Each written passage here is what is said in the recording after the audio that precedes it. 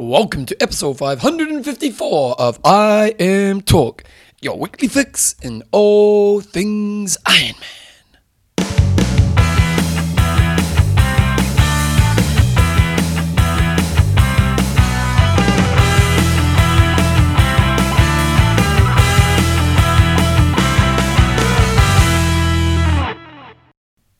Rightio team, welcome along to episode 554 of I Am Talk with Coach John Newsom and Bevan James Oz. How you going, mate? Great, Mr. Isles. Mrs. Isles in the house today. Yes, she is. Yes, she is. You've been signed documents. She is Mrs. Isles now. Well, I don't think she is yet.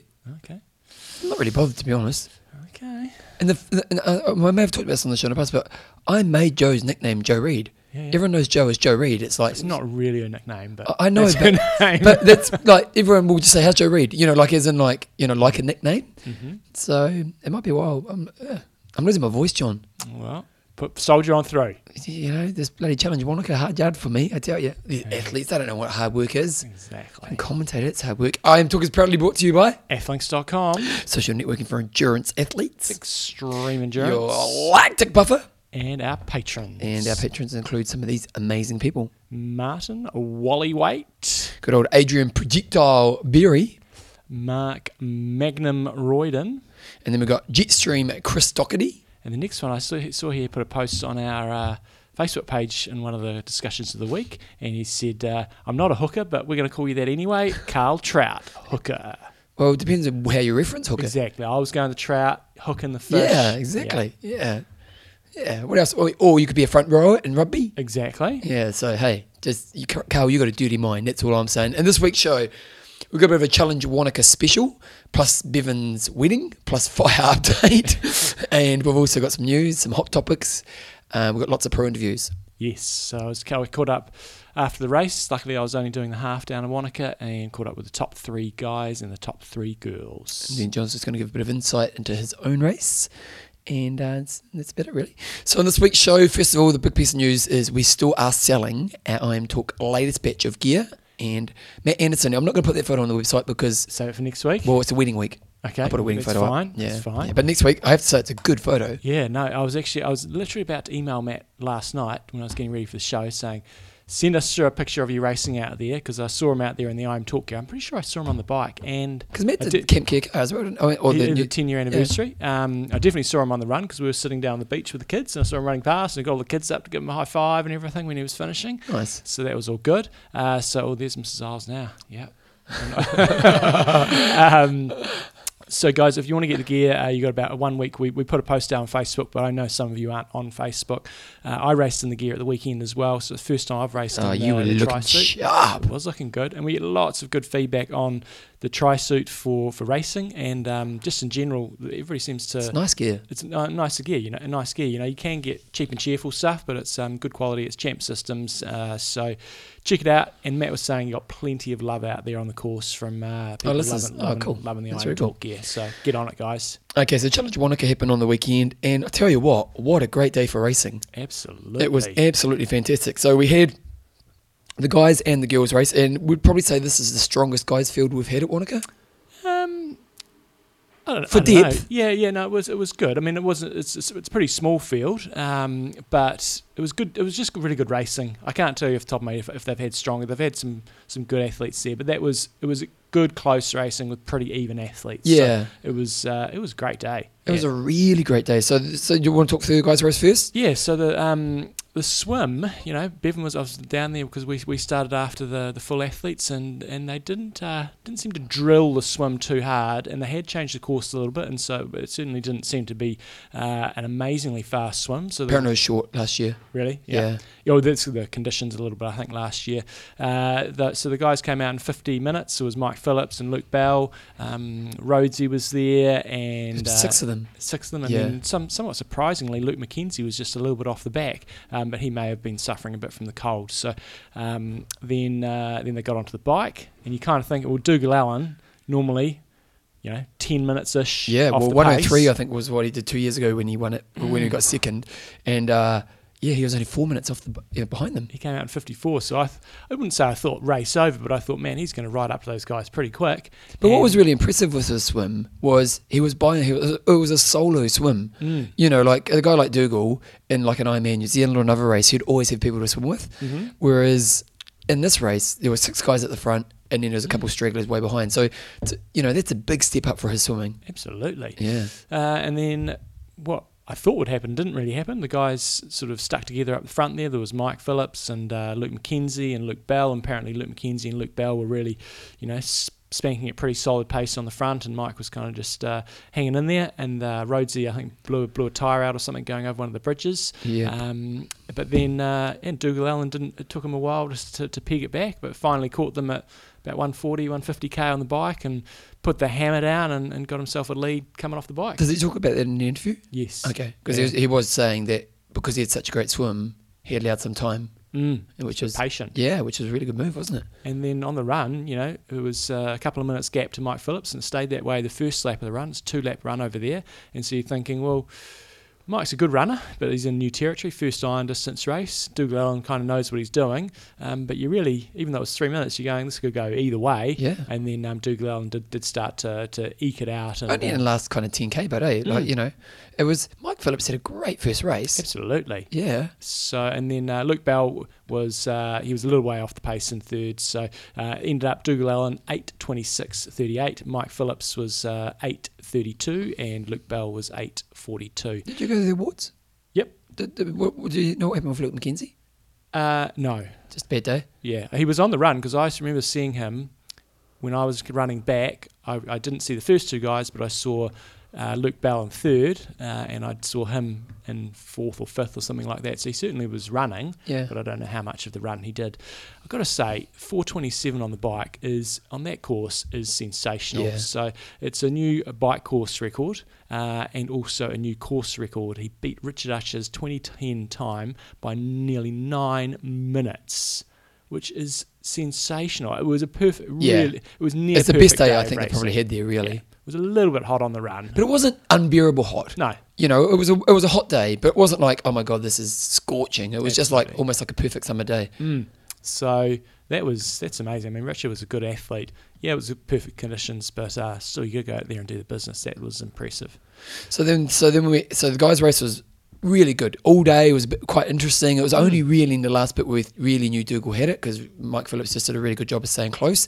And you know, Mike Phillips is of the pedigree that maybe could have closed that gap. So it was kind of, you know, you just didn't know. And then the girls' race, wow, what a 2-horse race that was. And so they came out of the swim pretty close together, or bang on together. Laura Siddle and Yvonne Van Vleuten. We always thought it was going to be a bit of a 2-horse battle between those two. And then, they sort of stayed together on the bike, and Laura Siddle had a very small gap. 30 seconds. So basically it was 30 seconds all day. So what happened was Siddle was off the bike 30 seconds ahead, kind of held that lead for a little bit. Then Van Vleuten got ahead for 30 seconds. And then it went out to like 2 minutes, and we kind of thought, okay, game over. And then the next split, it was back down to 30 seconds. It was like, wow, we've got a race on here. And it ended up being only 27 seconds. Yeah. So she would have been seeing her all day. Yeah, so there's this, we probably hear this in the interview. When you on there's a 2-lap course for the elite, for the full, probably at about maybe about the 15k mark or so, you have this little out and back. It's probably about 400 metres down, and you come back and then you make this right-hand turn. So you know at that stage, if somebody's within maybe a minute to 2 minutes, you're going to see them there. Yeah. And she would have got to that point on the run, Yvonne Van Vleuten, and gone, oh shit, Yeah. and put the afterburners on. So I got to say, when they ran past after that first lap, Yvonne Van Vleuten was looking really nice with her running, and Laura Siddle did not look like she was running as fast as Yvonne Van Vleuten, but she's not as natural a runner. But for her to hang tough, and She must have been gutted. Was she gutted? She was okay. I mean, she's obviously gutted she didn't win, but she was pretty happy with her performance. She did set a new bike course record, 4:58.58. Wow. And again, I've got to say, sub 5 hour on that course is that is really impressive. It Yeah. is. It's a tough course. It's a big chip, and both the athletes broke the previous course record, with Van Vleuten setting a new benchmark of 9:16.11, with Siddle only 27 seconds back. So Yvonne Van Vleuten swam 58, rode 4:59, and ran 3:14. Laura Siddle's times were pretty much the same.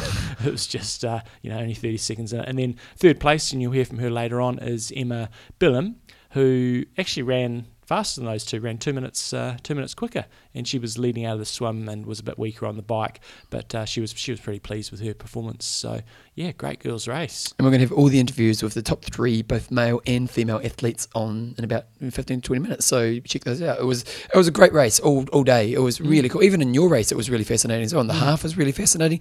The girls' half was a little bit more dominated by one athlete, but overall, it was just a really cool day for racing, which is really great. Recommend the race. Oh Yeah, my God. I'll go through that. I've got a few pointers on that. It's when we such a go race. through. Okay, just over the last couple of weeks, we have had a couple of races. We obviously pre-recorded last week, but we had the iconic Coast to Coast in New Zealand, and that was also a really good race as well. Awesome racing. Yeah. So Braden Curry was... It was a 2-horse battle in the guys' race and also more or less in the girls' race. So I think most people thought Braden Curry was going to go out there and reclaim the title. Because he didn't do it last year, and Sam Clark won it last year. And Braden Curry is kind of the man when it comes to adventure racing in New Zealand. So it was kind of, it wasn't 100%, but people kind of just assumed it would happen, didn't they? And so just to remind you guys that don't know a huge amount about this race, it starts with like 3K run or 2K run. You jump on the bike, it's about 60-ish Ks on the bike, and then you get off and you do a mountain run, which is probably similar. I mean, Braden Curry ran 2:50, so it's sort of around about the same time as a marathon, but it's pretty hard on the old legs. It really is a proper...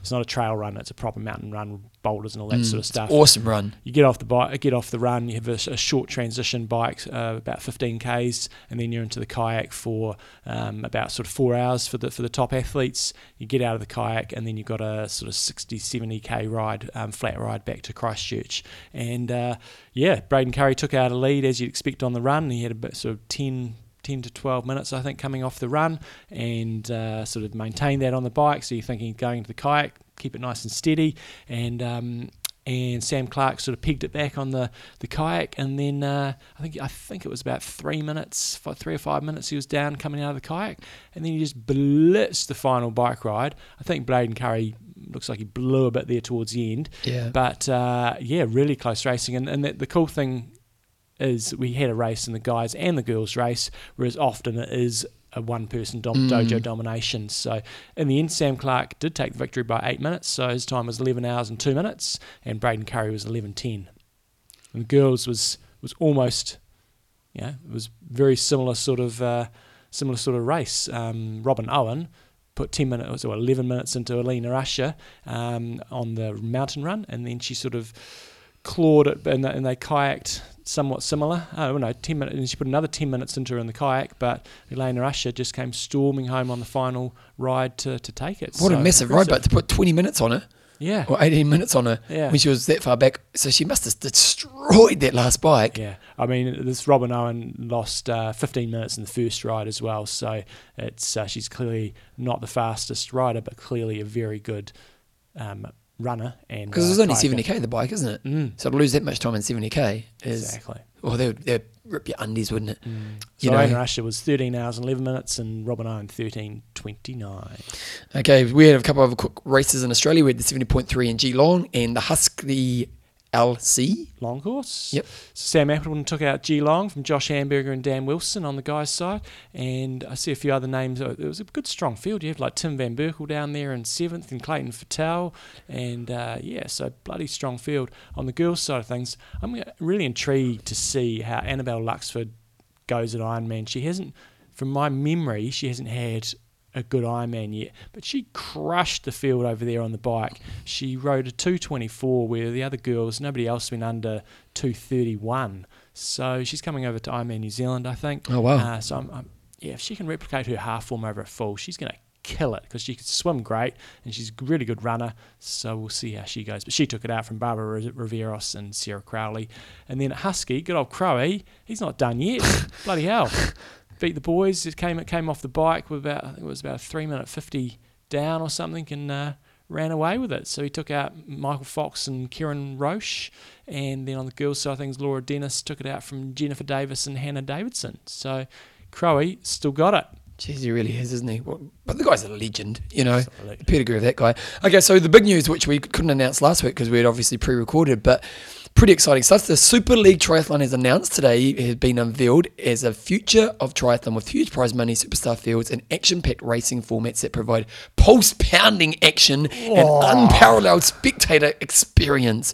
The world's best triathletes, including two-time Olympic gold medalist Alistair Brownlee, Jonathan Brownlee, Gomez and so on, Bozzoni, are among 25 superstar athletes that are signed up for lucrative Super League triathlon contracts for the Championship Series, in what is a closed league series open to athletes who have secured a Super League Triathlon Championship Series contract. All athletes will race in Super League Series triathlon uniforms and chase $1.5 million US in professional prize money and incentives over Series 1 of Super League Triathlon. So, John, give us a bit of a breakdown what's happening here. So, Macca is basically seems to be the guy behind this. Obviously, he's got the connections to stump up the money. It's going to be in a place called Hamilton Island, which is in Australia. Whilst he's saying this is going to be a revolution, it is basically what they used to do in Australia. So it's bringing something back, Formula isn't it? One, and that was fantastic. So you've always talked about that time. Yeah, and I saw Brett Sutton wrote a very quick piece on it, and I really pretty much echo what he was saying about it. It's going to be awesome. It's not new. It's going to be awesome for the spectators, triathlon spectators, but general spectators. The format is going to be brilliant, and we might see some different winners rather than the same old. It's a TV product. It's going to be it's going to be really good. So I think it's going to be. Triathlon's moved on since when that was on, because back in those days, what they used to do was they'd have that in the Aussie summer. So the Kiwi and Aussie summer. It's the off season for the Northern Hemisphere, so they're not clashing with the ITU circuit or Northern Hemisphere racing. So there's a big window there for the athletes to race, and it was very much an Aussie field with the odd token other people in there. So Hamish Carter used to, I think he went over once or twice. Cam Brown did it once or twice. Craig Watson. Were they making good money? I think the thing is you got a retainer, so everybody who gets on it, you get a retainer. Okay. So I think it was the top guys who were making good money. And I mentioned sponsorship dollar because they became household names, didn't they? Because I remember, I knew nothing about triathlon, and I remember watching Hamish Carter, and obviously being Kiwi, I knew who he was, so I was pretty excited about it. I remember and this was the day when Australia was the dominant force in triathlon. Like they would just, you'd turn up to a World Cup race and they'd have 10 guys on the start line and 5 of them would get in the top 10 sort of thing. Wow. They were just crushing it. So there was a Lessing time as well. It was. So Lessing I wouldn't say never did it. I don't recall him ever do it. Spencer Smith did it. Brad Bevan was the dominant character, but wasn't he? He was. And then you had Greg Welsh in there as well. He was pretty good, and Miles Stewart. So you had loads of world-class athletes, but they did it in the off-season. And I think that's going to be the really big challenge for this series, is trying to get the timing right. So the timing for this first round is perfect. So what's happening with the World Triathlon Series is it starts in Abu Dhabi in March, and then it's in Australia in April. And so they've slotted this right in the middle there. The athletes will be probably coming to Australia anyway, so it's fitted in really nicely. Okay, nice. It's a 3-day event. So the first day they're doing what they're calling as a triple mix, and they do a swim bike run, they do a run bike swim, and a bike swim run with over the distance of 300 meters swim, 6k bike, and 2k run. Obviously, so all those are the same. Every swim's a 300, every bike's a 6k, every run's a 2k, but just a different order rotation of it. Okay. And you have a 10-minute gap between each race. So you have 3 individual races, and you score points based off where you finish. And there's a 10-minute gap between each. Yeah. So what does that mean? So once the last person finishes, the clock starts. I don't know if it's the last person or the first person. It's a 10-minute gap, so I'm not quite sure. There won't be that much of a gap. There'll only be, a minute or so between the. Yeah, true. They're all pretty good. So, and then on. How cool is that? Yeah, no, it's going to be great. So wait a second. Go swim, bike, run, bike, swim, run. Yeah. Oh, that is going to be cool. Yeah. So they don't have any bike finishes. How long will that take for one lap? For one so 300 meters swim. Let's say 4 minutes, including transition. It's not probably that much, but ballpark 4 minutes. Bike 6k. So, you know, It's just balls out, isn't it? Yeah, less than 10 minutes, obviously. Wow. And then run 2K is 5 to 6 minutes. So you're looking 15, 20 minutes really, aren't you? yeah. So it's basically the race is about an hour and a half. And that's Oh great. man, imagine how tired you're going to be after that. But then backing it up, and then on Saturday, this is a slightly different format. It looks like they're going to do a cycling time trial, I think uphill, and then they're going to do a pursuit race where you go swim 300, run 2K, swim 300, bike 6K, run 2K. So it's a pursuit format. So whatever lead you get out of the cycling time trial, you take off. So it's the handicap start based on handicap start, so you know exactly where you are. and it's just first person across the line. Yeah. Again, that's pretty cool. So how far is it TT? Do you know? No, but I'm picking it's probably 6K. I'm just guessing. There was some footage of Macca climbing up this hill, so it may not be that far, but it's uphill. So there should be some honest gaps. little TT. And then on Sunday, they're going to do a triple try with athletes getting eliminated after each race. So I think it's the same distances as that first one we talked about, that sort of 300, 6K, 2K. But it's triathlon every time. Triathlon every time. Okay, yep. 10-minute gaps, and then they eliminate a certain number of athletes after each one. So And 3 in the races. last one, how many will be in the last lap? I think it was. I think they were dropping 5 per race, so they got 25, and I think it went So to you end drop up 15 5, in the drop last another race. 5, and then you got 5, I think. So, yeah, so it's fascinating. But one of the things, Who's it going to suit?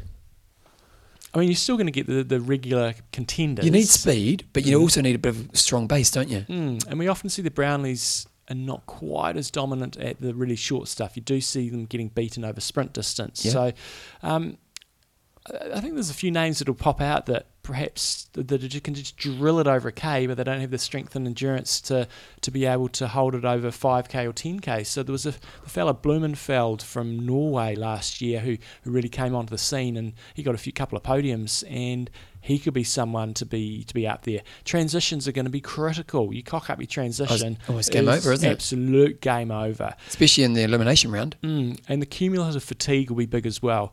This is one of the things I'm not quite sure about from the Formula One days. Is I recall those they were all tied in with other events, in terms of there was big surf events on, they'd have a swimming race, they'd have a running race, they'd have the triathlon, and they kind of moved from centre to centre, and they had the same sort of format. So wait a second, you mean it incorporate with the Australian Ironman stuff? Yeah. So Australian Ironman, for those who don't know, it's not Ironman that we know it. It's almost like surf beach kind of sport, kind of paddle boards, sprinting on the sand and this kind of stuff. And it's quite a big sport in Australia. So it might be that was on a Saturday afternoon, so you go, right, 1 o'clock is the surf light Ironman, at 1:45 is a triathlon, at 2:30 is the running race, and at 3 o'clock is a swim race, and et cetera, et cetera. But I seem to recall, to move from Sydney to Melbourne to wherever, and they do this sort of format, but they'd only do one day, whereas this is 3 days back to back. Oh, wow. So you're going to be destroyed on day 3. Man, what about the factor for injury? Well, that's what I put down here. I put injury I risk. should have read it. I think that's a real concern. So I think cool racing, but I don't know if It's just the running, isn't it? the smartest thing for the athletes to be racing that hard. Because you're going basically day one, you're doing 3 blocks of 2Ks max. And each lap you're doing more fatigue. Day 2, you're doing 2 6K 2. So then, and then again, you're doing, so it is a level of kind of max effort, isn't it? Yeah, so that's a bit of a concern in terms of the longevity of the athletes and how they can handle it. In terms of the prize money, I think they're all on contracts, but there is good prize money as well. It's 100,000 for first, it's Australian dollars, 50 for second, 25,000 for third, 10 for fourth, and it goes down to 2,500 for 10th. So whilst there's 25 guys racing, they're not all getting a paycheck, but as far as it appears, they're all getting, going to get a retainer. So it's I'm kind of worthwhile curious being how there. the retainers work as well. Is it based on your importance? Oh, absolutely. Yeah, so it'll be interesting to see who got what. Yeah. So apparently will be doing all right at that one. Anything else? Yeah, no, I think I'm just intrigued to see where it goes. They've only announced one race, and they say it's going to be a series. There's no women's series. A few people, A bit upset about that. bit upset about that, but look, they're just trying to get it off the ground, and if it's successful, I'm sure that will come. I'm just. You've got. I think that one of these to be successful, they need a partnership with ITU. Yeah, if it's going to be if it's going to be the odd one-off event like this, fine. But if it's actually going to be a proper series, I don't think it can work in terms of the Northern Hemisphere season as well as ITU. The athletes, whilst this is good money, they're always going to be tied back to their national federations and getting to the Olympics, and they have to do ITU races to get to the Olympics. And we've seen ITU do what Ironman has done in the past and try to crush competition if that's the case. I remember back, it was pre-Olympics day, there was the International Grand Prix circuit, and it was similar formats to this, and it was a world tour, and athletes went and did that. Some of them got banned from racing ITU. Oh, really? And ITU really Wow. tried to crush it. Was it pretty kind of frowned upon? Were people kind of a bit mad at ITU? Yeah, but they've got to. Yeah, I see both sides of the story. But I think things have moved on. ITU's moved on as well, and I think for this to be the next big thing, there's got to be a space in the wind and the training, the racing season for this to happen. It's almost like the cricket. With the Indian Cricket League exactly. now. Like for those who don't know much about cricket, cricket is traditionally very much played as an international sport. But in the last period of time, this big money in India has come along. They have these little kind of 2020 series, which are literally 6 weeks long, but players make a lot of money. Big money. And so, New Zealand cricket team, they've got to let their players go make this money over here, even though it might not be conducive to our season as a whole.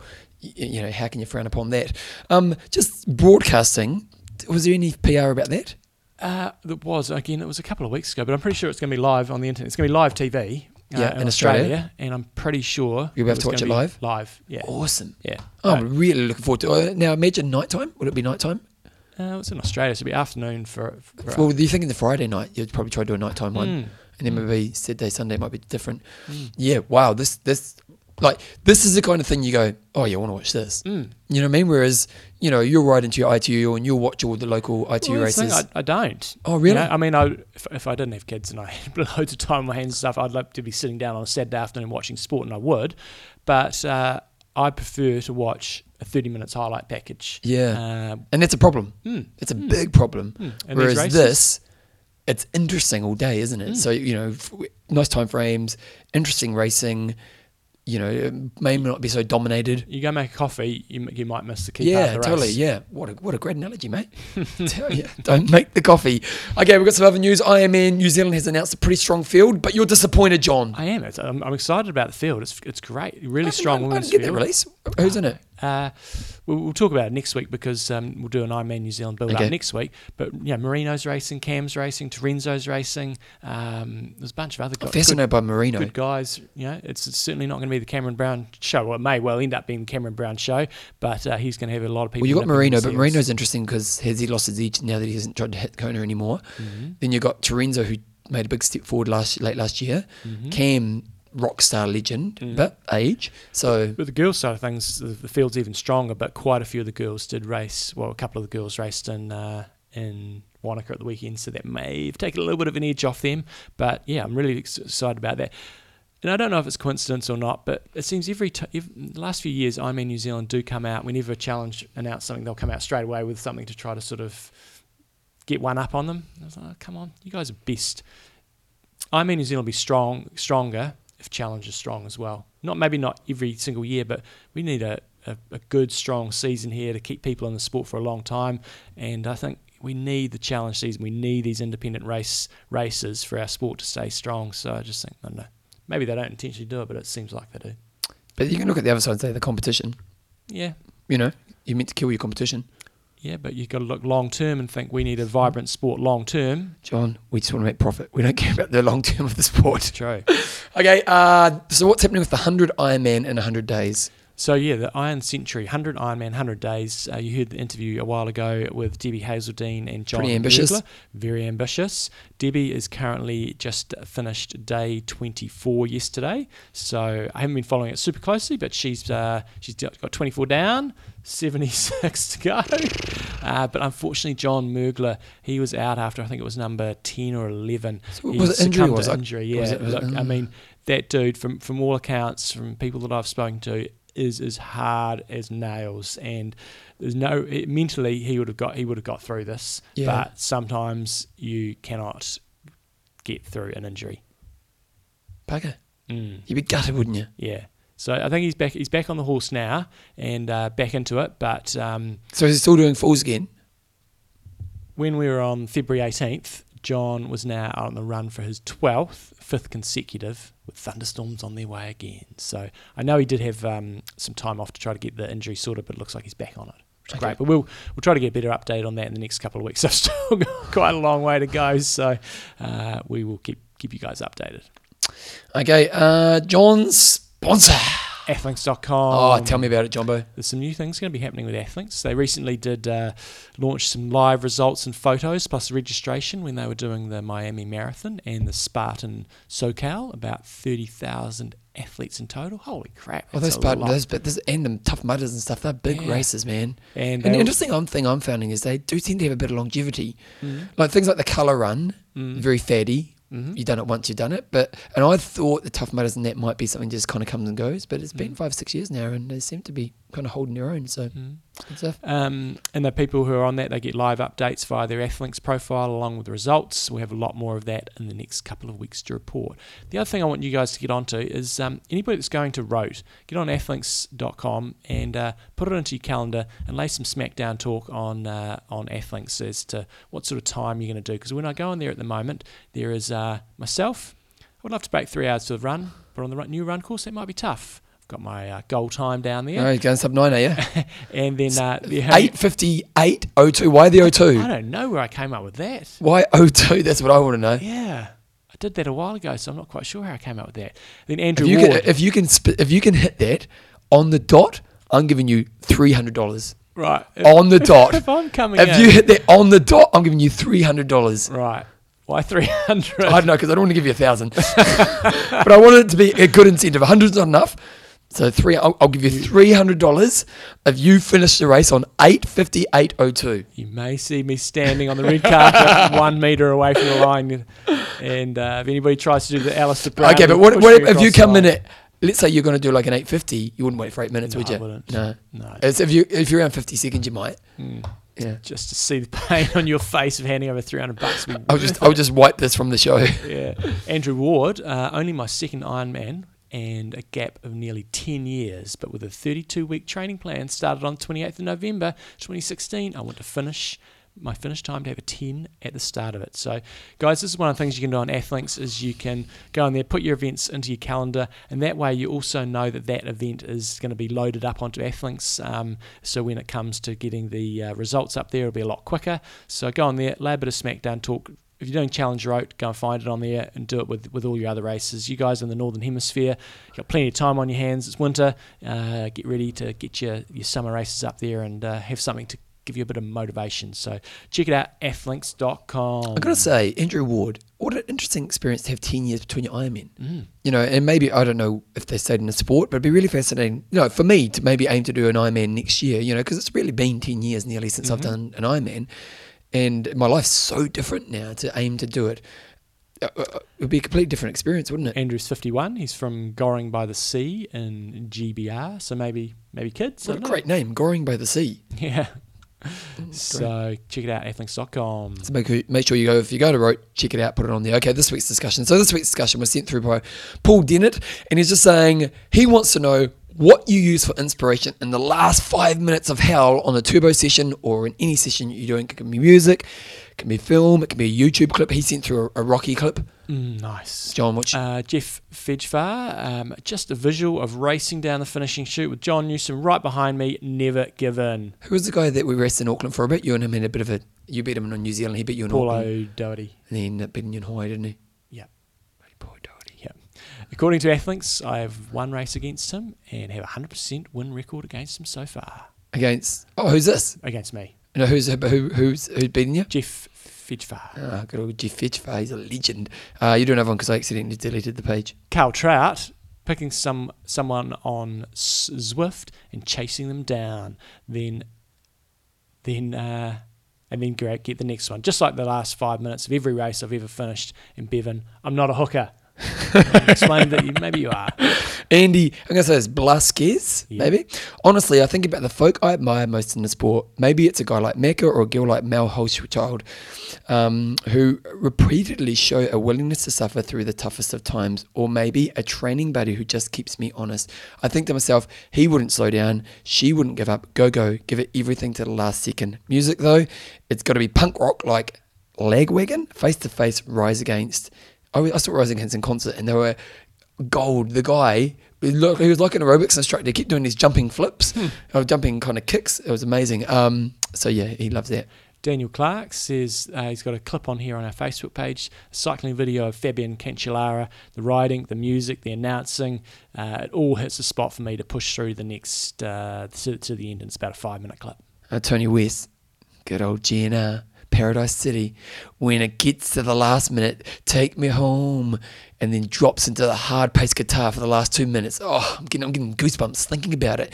Really sets the mind into do this mode. My favourite RPM track. Oh yeah, we use it for Richard RPM. Swan. It says Mr. Brownstone, Guns N' Roses song about heroin abuse.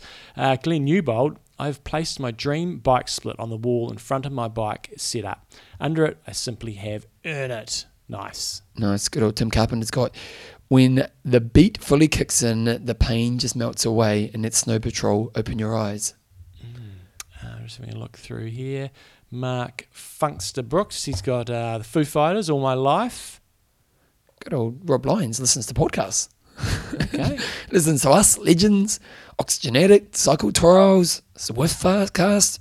The old Stalkers, Arnie Morrison, Black Betty, Ram Jam, Black Betty. Oh, that's a great song.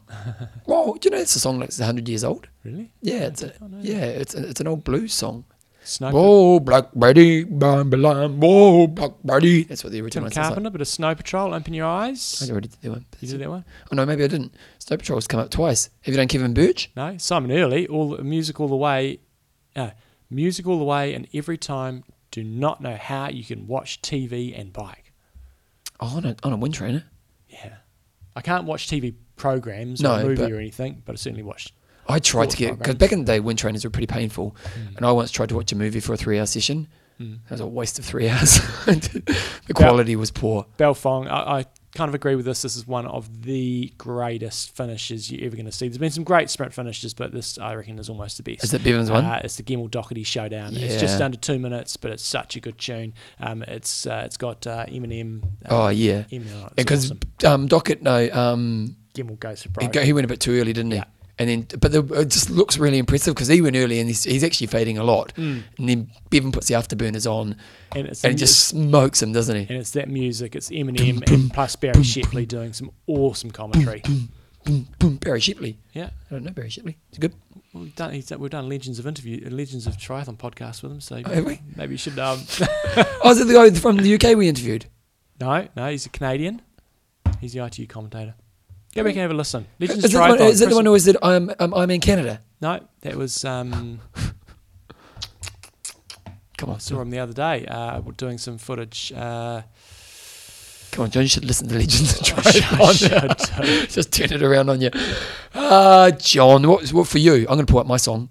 John's pulling up his song. I'll pull up my I'm very song. focused. I'm very process driven. So I'm usually just trying to break it down. If it was the last 5 minutes, I'm just doing basically 5 1-minute intervals. That's all I'm focusing on, is just thinking get to the next 1 minute and focusing on sort of form, technique, and obviously pushing to the limit, as well as looking at the numbers and sort of setting myself some little number targets. But if I was going to have one song that I quite like at the moment, would be Freaks by Savage. When the bass kicks in and the freakers go to war, the mighty trumpets beat the freaks up to the floor. This is a good song. It's going to kick in, team. It's going to kick in. How much can I play? 20 Well, seconds? as long as we talk over it. Okay. When the bass kicks in. This is a good song. That's a good song. The mighty trumpets bring the freaks up to the floor. There we go. It's a New Zealand guy. Yeah, I know that. Yeah, and it was like number 1 in Australia and it made in America. Savage. Yeah. He also said, stop, drop, and roll early in the morning. Right, Bevan, what about you? Okay, here's my one. I love the Hamilton, my shot. I am not throwing away my shot, cause I'm just like my country. I'm young, scrappy, and hungry. Okay, so this is from Hamilton. Yeah, you talk about Hamilton. Oh, team, it's amazing. Tell you what, Listen to the Hamilton soundtrack. That song, and there's another one which I can't remember what it's called. Right Hand Man. This picks up.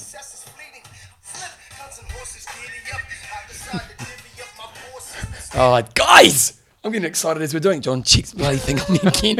He makes me stress every show. I'm thinking we've been going for a while. I'm going to Oh, check. you make me stress. He looks at the device. Seriously, if you haven't listened to the Hamilton soundtrack, listen to it a couple of times because My Shot, Right Hand Man, and there's a couple other songs in there which just fire You should you have up. discussed Hamilton with Belinda when you're on the bus to. Oh, I from should have Wellington to actually. Queenstown. We had a good discussion. I know all your secrets now. Yeah. Yeah. Man, I didn't know about all that stuff. Right, guys, we've got some interviews coming up from Challenge Wanaka. We're going to go women first, are we? Ladies first. Now, one thing that I will say, I got an email through last night from Laura Siddle. I did an interview with her, and I think I asked her about it because she set a new course record on the bike. Sort of asked her about her numbers, or she mentioned her numbers, and she said at the time she said that they weren't as good as last year, but she has. Had a bit of a brain fuzzle. My watts were actually higher than last year with a lower heart rate. Oh, nice. My confusion was the rough number of watts we were using as a guide was what I thought I'd ridden last year, but turns out it wasn't. So whilst my watts weren't where they could have hit and expected given training, etc., they were in fact still better than last year. So she is fitter. Mm-hmm. Nice work, Laura. Okay, we're going to go first, second, third. So we go Van Vlerken, Laura, and then Biddle, was it? No, Bilham. Bilham. Okay, there we go. There they are. Okay, we're done with the top three boys. We've managed to catch all of them, so now I'm going to try to work through the girls. And we had a very close race in the girls' race. Our winner apparently wasn't quite sure how close it was. Yvonne Van Vlerken took out the race, so you're looking like it was an honest effort out there. Yeah, it was a very hard day. I had to really fight very hard for this win, and Lara just made it so hard. She's just getting better and better, and well, that's what you get. The new shift is coming, and well, with a lot of experience, you can still win a race, even when you're maybe not the better athlete and you didn't have the better preparation.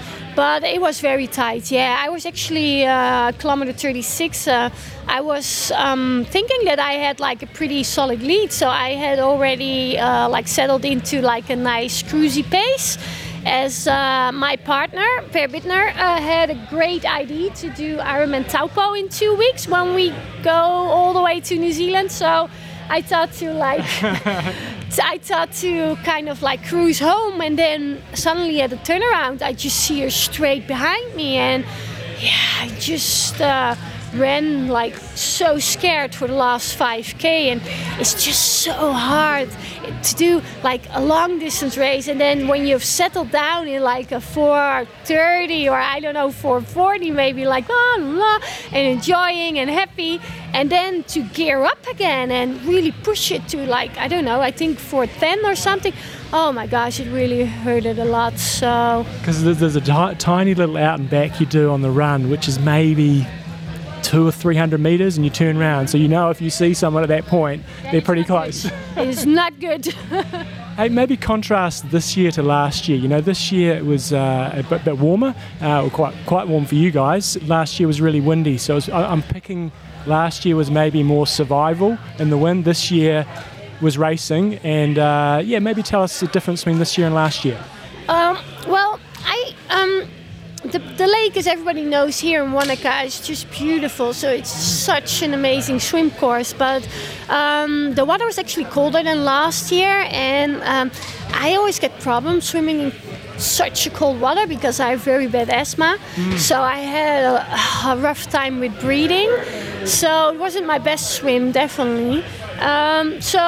We were already all together. So I came out of the water together with Laura, and then the first 100K, Laura and I worked together very well, and really, made a good gap to the other girls, and I think we did an amazing effort, and I felt really good and very strong and doing a lot of work in the front. But the second loop, I was just talking about the race with my boyfriend, and I always had that magical, he calls it the magical Vanzi hour.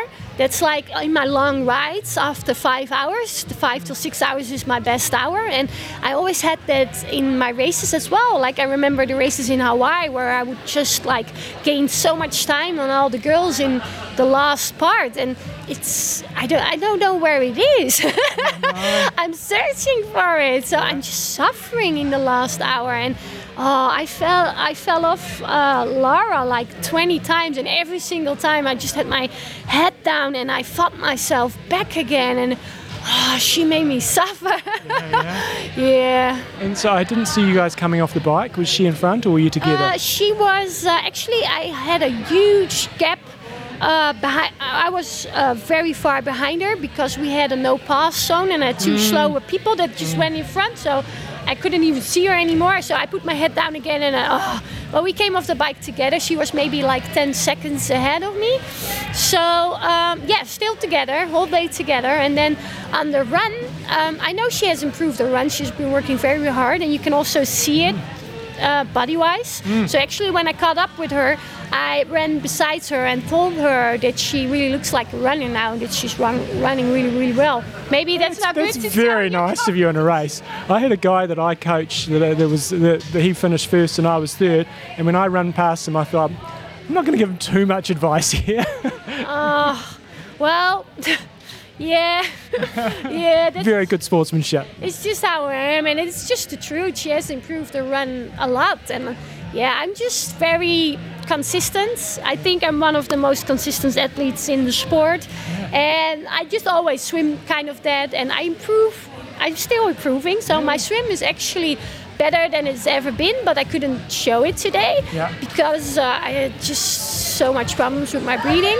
But next time you will see, I really improved, and yeah, the bike is always the same. When you look at all my Ironman races, when you see my bike times, it's always in the same range. When I have a great day, it's maybe 5 minutes faster, and well, it's just always the same. And the run as well, I'm somewhere between like, my fastest time is 2:54, and then normally I'm like between and that was in Roth in 2007, because I came off the bike with you that year. You probably don't know that. And I thought, I'll run away from these girls, and you drilled me on the run. Oh, I'm sorry. I'll accept that apology. You had a great race with Erica Chomor that year. Yes.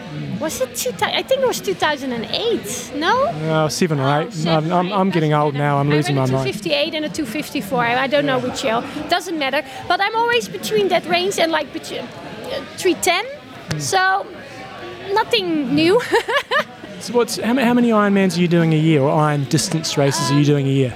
Oh, it has been more and more. Like, I was talking to Emma Bilham, the girl that got third, because the top 3 actually is all scheduled to do Ironman Taupo in 2 weeks, and I was just chatting to Emma because I feel kind of like, it sounds stupid, I feel kind of like a little bit like a mom, or I would like to advise her because she's an amazing athlete and she has so much talent, but she's 30 and she did 4 long distance races, and I don't understand why she's doing something like that. Like, girls like her and like Lara, they have so much talent, and I don't think you should do things like that at the beginning of your career. When it's at the end of your career and you've done so much long distance races, your body just reacts different and you recover better from it, and your body just knows how to handle this stuff. So for me, doing this crazy thing, and also for my boyfriend, he's still young because Per is 31, but he has done like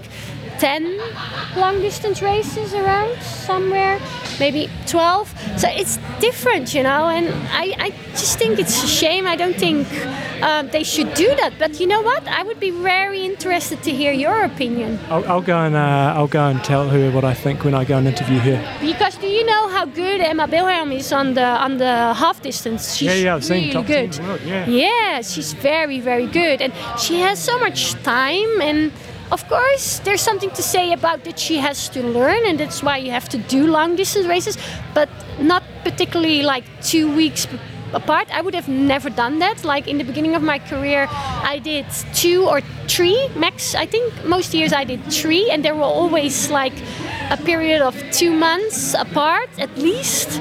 And it has become more over the years, definitely. So we're 2017 now, in the last 3-4 years I've been racing 4 or 5, and this year I will do 6. But yeah, you know, it's different for me. And how big is Kona going to be for you from now on? Is Kona still a priority? No, I think I deserve to just do races that I want to do and that make me happy and that I can motivate myself and that I really enjoy every single minute. Of course, like today I hurted myself really bad, or Laura hurted me, so I wasn't really enjoying, but I can't really enjoy Kona anymore. I'm very sad kind of to say it, but I just don't want to race there anymore. And to be honest, what am I going to do better there than my second place in 2008? No. And that's already wrong in my head, right? So I can't go to Kona with an attitude like that. That's wrong. So then I don't deserve to be there. So you're going to do Ironman New Zealand. What else have you got on the radar for this year? Oh, I got a lot of races. All my favorite races are on there. So a lot of challenge races actually. So after Ironman Taupo, we will go home to Europe and have a little break because Siri Lindley, my coach, I had to promise her to take a 2-week break after this crazy idea of doing these 2 long distance races. So she agreed and said, okay, Yvonne, you can do that, but I'm going to put you on 2 weeks off. And I never get that. So that's like a punishment for me wanting to do that. So, but it's good because we're going to move. So I will be busy anyway.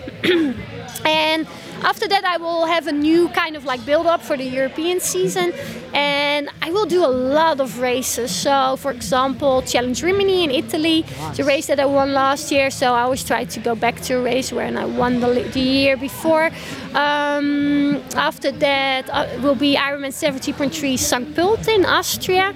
That's a race that I do every single year because I live in Austria, and all my a lot of sponsors are Austrian or German. So for them, that's very good, and it's just a beautiful course as well. I really like it. And then I will do Challenge Heilbronn, really big half distance race in Germany. Ironman 70.3 Kraichgau. Try to defend my title at Challenge Turku in Finland. The European Championships long distance, Challenge Almere, my home country in the Netherlands. So I'm very much looking forward to that. It's a very fast course when the wind is correct.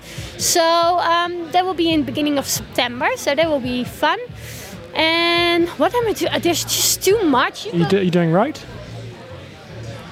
Thinking about it. Well, my whole schedule is planned, but I'm not really allowed to. She's yeah. So, I'm looking forward to go to Challenge Aruba and defend both our titles because my boyfriend Per, he won Challenge Aruba in the men's, pro men, and I won the girls. So that was our first big couple victory. Nice and one. We're very much looking forward to go back there and try to do that again.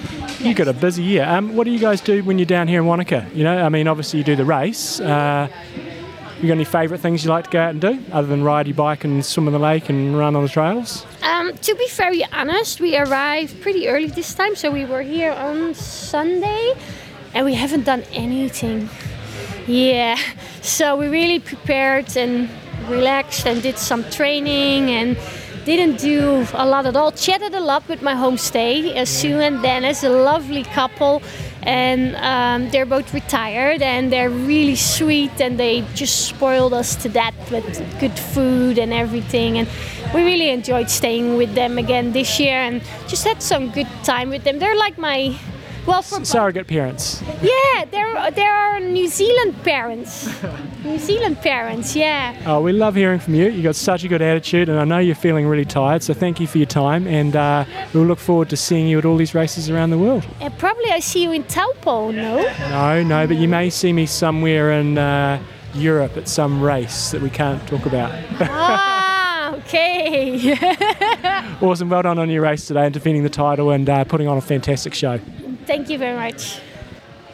Right, so as you guys heard from Yvonne, it was a bloody close finish in the girls' race, and it was a close race all day, and we kind of predicted that when we did we talked about the race last week. We thought it's going to be a 2-horse race, and it turned out that way, and unfortunately Laura Siddell ended up in second place for we've just had her lead cyclist here, who's been with her the last couple of years, and he says, next year we've got it.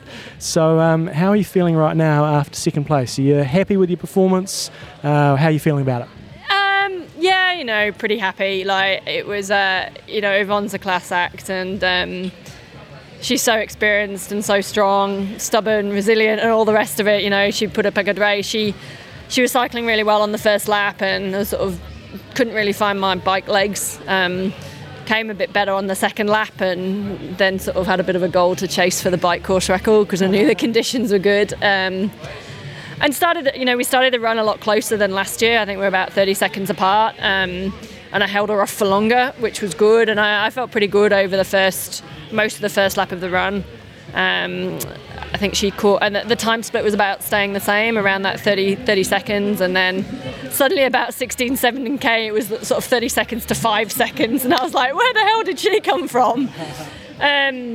And then starting the second lap, I went through one of those horrific, horrible patches where you think the whole world's going to end and you question why you do this sport and all that sort of thing. But I knew I just had to keep putting one foot in front of the other and just keep trying to run well, I guess, over the outlet track. And fully expected to get to the end of the outlet track and hear a split of about 5 minutes to Yvonne, and suddenly it was only sort of 1:45, 2 minutes. And going up Gun Road, I felt pretty average at the bottom, as you do on that second lap. But, just thought about form and techniques, some stuff we've been practicing for hill running, and suddenly sort of felt myself coming good as I sort of came to the top of Gun Road. And suddenly, as you got over the top, I could see the lead biker, and there was Yvonne again. And I was like, oh, she's there. So I knew I just had to try and dig for whatever was left at the end, and just ran out of road again. But, someone said, you could have done with an extra kilometre. I was quite happy it was over, but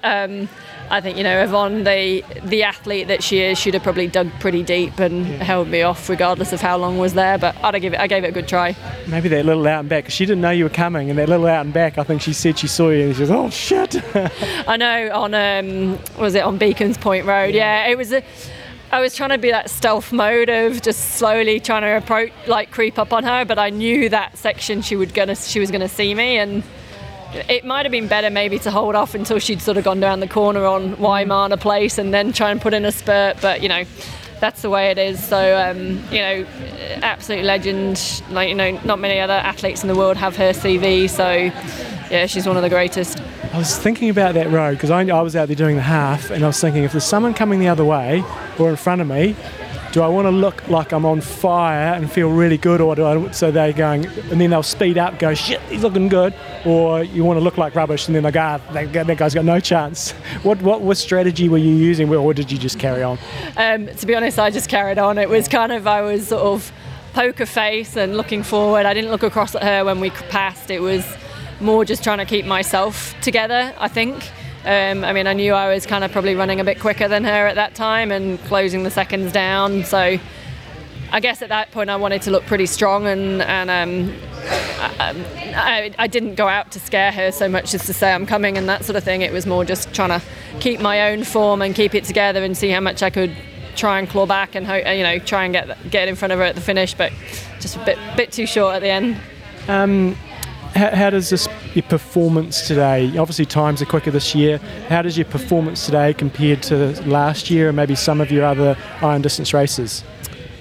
Yeah, the conditions were great today for the race, so I think I got the bike course record. Oh, nice. So, pretty happy with that, and I think both Yvonne and I we both broke the course record, I think, by about 10 minutes or so. So, conditions put it, the lake was flat, there was very little wind for Wanaka, so it was pretty special conditions out there, which made for the fast times. I'll have to look back at. I know my bike wasn't again my best.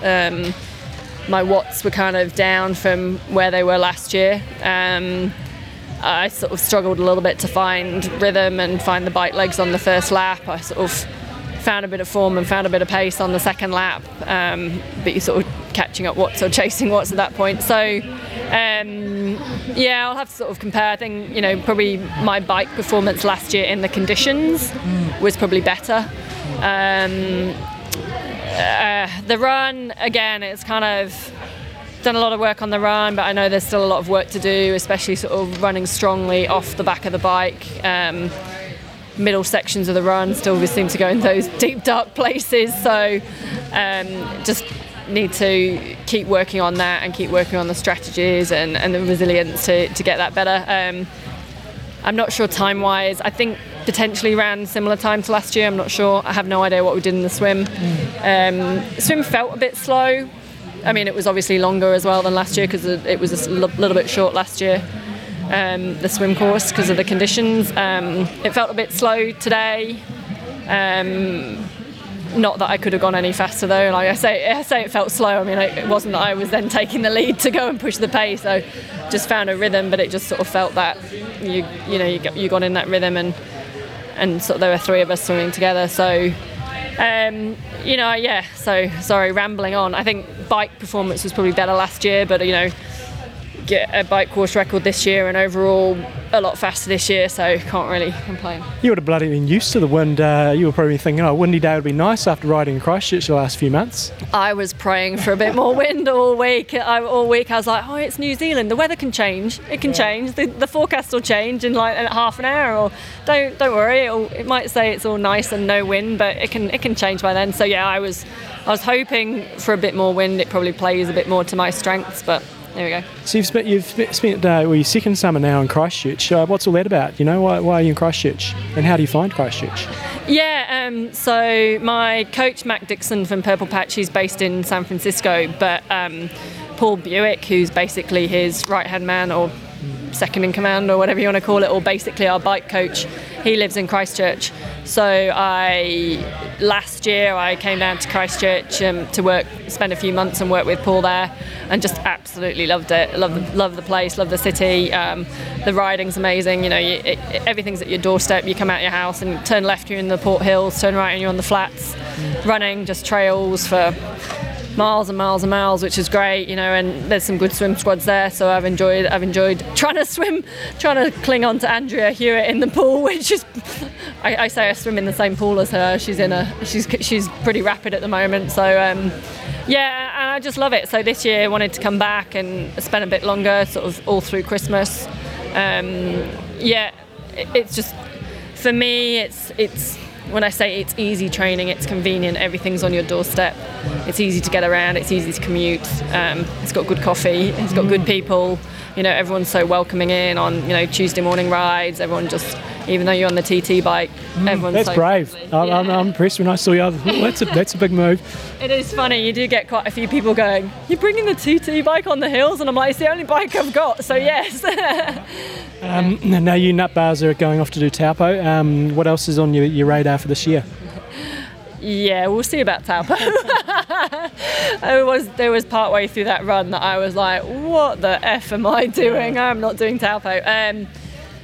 Well, yeah, entered into Taupo, so we'll just see how the body pulls up over the next few days. Doing a 100-mile ride tomorrow, or 100k ride tomorrow if anyone wants to join me. I'm also entered into South Africa, which is beginning of April, so we'll probably toss up between the two, or maybe, I don't know, whether the body will hang for all three. Then, the plan, I'd love to go back to Europe and do sort of the challenge series in Europe over the summer, Northern Hemisphere summer. It gives me a good chance to get home to see family as well. I did challenge Roth last year, absolutely loved that race. It's such an amazing event, so I'd love to go back and do that race as well. Along with that, I do want to race Kona. That kind of was one of the early goals for the year. And so I will be trying to get points for Kona, but I'm also probably not going to kill myself chasing points around the world just to go and tick that box. Like I said, I'd love to go and do the challenge series in Europe and Roth, and if we can combine it all together, then it's going to be a pretty awesome year.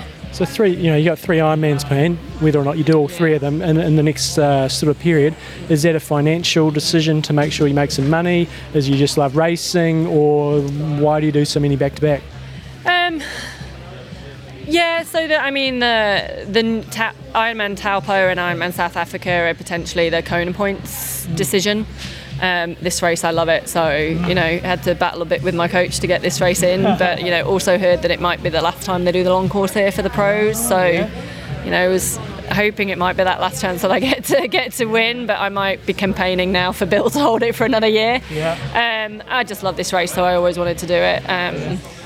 It worked pretty well last year doing the double back-to-back with Taupo. No guarantee that it's going to be the same this year. Ironman New Zealand is a pretty loaded field this year. So we'll just see how the body pulls up. So the decision between Ironman New Zealand and Ironman South Africa is based around the Kona points, and just seeing what happens. But then, if that sort of works pretty well, either of those or both of those, then after that I presume it would be pretty downtime and give the body a chance to recover, and then hit the European series, and then if I've crossed the line for Kona, we'll go and tick that box, and just Oh, well done on a great race today, and I said to Yvonne, well done putting on a great show for the spectators, and we'll have to see you in Christchurch at some stage. We will do. Let's catch up in Christchurch. Thank you. Okay, next up we've got third, I think I can just see Garth Barfoot down the end there, who's been pulled out of a chair. He did a team today, 80-year-old Garth Barfoot. I think he's the patron of the race, still going, and I think he did a team run, although he's got an individual, maybe he did the half. Still going strong. I've got the third place finisher in the women's race, Emma Billum she's going to sound like she's British, but she's from Switzerland. So welcome along to the show, Emma. I can speak with a French accent as well if you want. It's also possible. C'est pas possible. Je comprends pas. Tell us a little bit about yourself, because prior today, I thought you were from Great Britain. I just thought you had another one of the British Armada coming along, and you'll be pretty strong. But I don't know too much about you. I know you've had some great 70.3 races, a few good sort of placings in Ironmans around the world. Tell us a bit about where you're from and your background into tri. To be honest, the first year I had some decent results was actually last year. Basically, I was a swimmer. I did a couple of years triathlon as a junior, then I went away to study and took it up again when I was about 24, and went straight into half-distance racing and got a pro license a couple of years after that. So that was kind of what was my triathlon story. And I was all right. I was kind of average, and last February, I got the opportunity to train with Brett Sutton's squad. So I thought, well, it's now or never. I might as well give it a shot, and I quit my job and just went for it. And I had a good season last year. And I mean, Brett, true to form, just 2 months into training, said, there's some race down in Nice beginning of June. Why don't you go try it? And it happened to be Ironman Nice. So, that was my introduction to long-distance racing. And I haven't really looked back since. So. And what was the reason for, obviously, this is a great race out here, but it's a long way from Europe. So what was sort of the motivation to come out here and do this event? I'm mainly into triathlon because I just love the lifestyle, and it gives me opportunity to travel. I'm not stuck in an office. And I ended my season relatively early last year because I got quite tired and a little bit burnt out. So we pulled the plug about sort of September, and I was looking for some early season races. And I thought, well, where'd you go in January and February when you want to race? And you come to Australia and New Zealand. So I did 73 Dubai, not very well, but I did. And then that was kind of on the way to Australia. Spent a couple of weeks in Australia, did Hell of the West, which was an iconic Australian triathlon. And the idea was to do Ironman New Zealand, and before that either Geelong or Huskisson. And to be honest, when I saw Challenge Wanaka was on kind of the same weekend, when you get start lists, and we're also in it. I mean, I'm not one of the top athletes, so you also got to pick your races, and you look at start fields, you look at prize money, and cool places to race, and Wanaka sounded a little more attractive than Geelong to me. So I hopped on a plane a little earlier than planned and did Wanaka instead, and really, really pleased I came actually. Apologies to all our Geelong listeners. No, just kidding. I would totally agree with you. I haven't been there. I will reserve judgment. Sorry. No. So you've done Ombrum, which we've talked on the show before, is a ridiculously hard course with mountain climbs and just crazy stuff. Great prize money. how does today compare to that sort of race? You know, but there you've got 2 or 3 ginormous climbs and a lot of off-road, a bit of off-road running. I haven't done the full over there, but today is just a bit relentless. You know, you're up and down and it's always on you. So how does this sort of compare to, say, an Ombrum? To be honest, I am more of a hill climber, so I struggle in the flat races. I mean, Laura and Yvonne came past me today. I didn't have a hope in hell of sitting on their wheel. There was no way I could even keep up with them. But triathlon's a triathlon, and you've got to go out there and race, and it is a really tough course here. I think it's a totally different race from Embrun. Embrun, you start in the dark, you know you're in it for the long haul. It's going to be a really, really long day. It's a tough race, but and this may sound wrong, but it remains a relatively standard triathlon. You have the challenges, you have the wind, which we didn't have today actually. The roughness of the roads. Yes, there are some climbs, but I had 1600 vertical climb today. So yes, it is relentless because it goes up and down constantly. But you can't really compare it to the 3,600 that you'll get in Embrun. But it's a totally different race. It's a different approach. It's a different field. You're riding a different bike. It's not really comparable, is it? Really? Apples and oranges. And how was today's performance? You know, I know you got third, fantastic. But how do you actually feel about it? I'm so glad I came. Honestly. I have had a bit of a tough start to the year. I've been training great, and then I get to the race, and I don't know if I'm putting too much pressure on myself, but everything just falls apart come race day.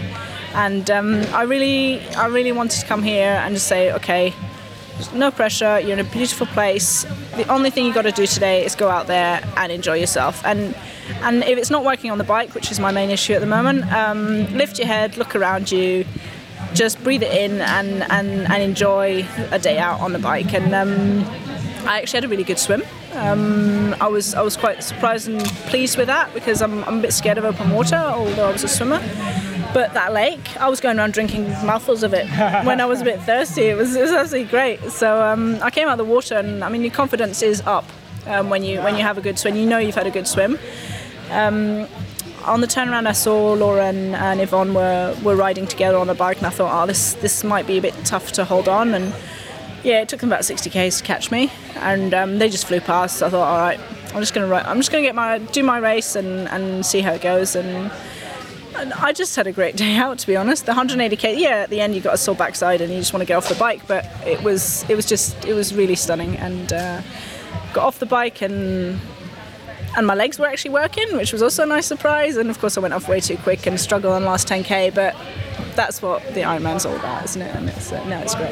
Fantastic. And are you sticking around for a few days, or are you heading up to Taupo? What are you doing? No, absolutely. Maybe not sticking around Wanaka, but my boyfriend actually flew out to meet me a week ago, and we've been doing the whole tourist camper van thing for a week. So we've been in Wanaka for 4 days now, so just to prepare for the race. But we'll be heading off probably tomorrow night, and we've got a full week to. I'm on the start list for Taupo, so I'm going to have 2 weeks of doing not very much and recovering. And when you're in a place like this, you just got to be a tourist and enjoy it. So it's part of the bonus. Fantastic. We look forward to seeing some more of those results later in the season. So well done on your race today. Thank you very much. Nice talking to you. There was one of the really cool things about the Wanaka Day was it was exciting racing. You know, often 9 distance races, kind of a lot of the time by the end of the bike you kind of have an idea who's going to win it. But you know, as the commentator at the race, it was really cool because you just didn't know what was happening really. Well, we knew what was happening, but it just wasn't clear in both races. And the girls, you know, it was literally we were waiting because when in Wanaka what they have is you basically come down this big street, you run past all these bars and stuff, which is probably about 500 meters. Yeah. And so we were literally just waiting for the girls to come around the corner to see who was going to win it. You know, it was that close. And then Van Vleuten came across the line, and normally you interview and stuff, but literally finished cheering, and then there's Laura. It was very cool. Very good. Okay, so we're going to talk about your race. Yeah, so I want to try to sort of put a little bit about what I often ask the pros, you know, what's going through your head at the different times of the race and what are you sort of focusing on. So I'm sort of going to go through saying what my objectives were, what I was focusing on, and whether or not I managed to execute it or not. I'm going to interview you. Okay, great. Okay, John, so you signed up for Challenge Wanaka half. heading towards Challenge Road. You know, you how many hours a week do you train? 10 to 15 hours, Bevan. Oh, really? So pretty at the moment, it's mostly around sort of 13 to 15 hours. So big week's 15, is it? Big week's 15. That's just if I do a bigger ride. Are you going to do a big block? In camp in Kona, we still have spaces. EpicCamp.com. Kona, you want to go over there and do a race? It is a cool race. When's and that? We're going to do a great. It's in late May. Nice. So you're going to do a big block then, are you? Big block, yeah. Okay. Big training. So going into the race, let's break it down. Let's look at the swim. What was the objective for the swim, John? I don't get to race much these days, and which is a real shame. I really enjoyed being back out racing, Especially in that swim. Yeah, but the last few races I've done, especially I did that tiny sprint one a few weeks ago, and some of the other ones, I've kind of relied on other people a bit. And so my big objective for this race was not to rely on other people. It was to go out there and do my thing, obviously get drafts where I can, but not rely on other people. What I mean by that is sometimes I got stuck on people's feet and I'm not sort of concentrating, I'm just relying on them, and then all of a sudden look over and see someone else has taken off on the other side of the course, and I kind of missed a beat there. So you haven't been aware as you could be. Yeah, and so that was my big objective going to the swim, was to take my own responsibility and not rely on others. And the plan was to get out pretty strong. I had no idea how strong the field was in terms of the swimmability, so I positioned myself in the middle because I breathed to the left, and this was the course here It was well spread out. Some swimmers added bloody 300 metres to their race. Yeah, it was a counterclockwise course, and I breathed to the left. So I sort of started in the middle, thinking if there are any good swimmers, they're going to be to my left, so I'll be able to see them. Shoot across. Fortune favours brave. Oh, John. And you are brave. I tell you, when it comes to brave, I think John Newsom. So I took off at the start, and the guy who ended up leading the swim happened to be two people Will to my Clark? left. Was it Will Clark who won it? I don't know. The guy from the gym beat you. A guy who's one of them does RPM, Really? but Yeah. he's not of your level of standard athlete. He's off Yeah. just a swim kit or something. Yeah. And he was out of the water. I was, Will Clark's beating John Newsom. Yeah. Yeah. So I took off, and then I was swimming sort of side by side with this guy. I thought, well, righto, time to get a bit of a ride here. I was swimming along, and he was just a little bit too fast for me. So I was working pretty hard and couldn't quite get on his feet, and then kind of did, and then it was sort of a 1 to 2 metre gap, and I was going, That's the worst, isn't it? got a few hundred metres in, I'm going, I think I'm just going a little bit too hard here. I knew I should be able to keep up with him if I was in good swim shape, but I'm really not in very good swim shape. So I thought, I think I better let him go, and just sort of settled in, and then got to the first buoy about 600 metres in, and that's when we sort of merged a bit, and there was another guy there. So same thing happened with this dude, sort of sitting on his feet going, this is a little bit too hard. Where's the brave bit in here? I'm not quite sure. I was brave off the start line. Oh, okay. And I'm going, I'll hang in here for a bit and get a bit of a drag, but then I decided, I think I better just chill out here. So basically, you kind of keep dropping back. I did. Yep, very brave. And then I settled in and just got. So, but it's solo swim basically.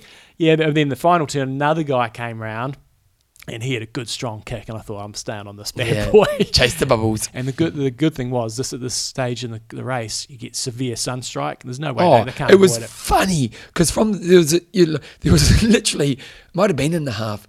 There was a line of about 8 swimmers who were swimming towards the shore, but almost opposite away from the buoy, and the kayak is trying to turn them, but it's just because you like the time of day, You can't see it. you were looking directly at the sun, weren't you? It was Good hilarious. thing. This guy was swimming a pretty good line, and so I stuck on his feet most of the way in. So that was all good. So look, in terms of the swim, I swam as well as I could for where I'm at with my fitness. Yep. So I was really pleased. I'm quite a long way off where I want to be, and I think I would have been with that first guy out of the swim if I had my sort of Top shape end, that I yep. want to be in and say rote. But all in all, I was pretty pleased. And happy with how you swam the swim. Yeah, I put myself in the right positions. Couldn't keep up, but I put myself in the right positions and didn't do anything. I wouldn't have changed anything really with the swim. Okay, I did know when I was running across the bridge though, I heard you call out, Melina's coming out of the swim, and I thought, man, that's only sort of 30 or 45 seconds ago. I thought I might have been a bit further in front of him, but he had a good, really good swim bike, and runs a bit of a struggle these days, but he's still very solid. So I think I was 4th out of the swim. Yep. Okay. So John, going into the bike, what was the objective? Do you have some kind of watch you were aiming for? Funnily enough, Bevan, I do. I do my research. So, based off the training, I figured I'd be around 260 watts. I'd hope to be around 260 watts, but I also had heart rate as a good guide. I didn't want to be exceeding 145 beats per minute on the bike, and I was hoping for sort of more low 140s.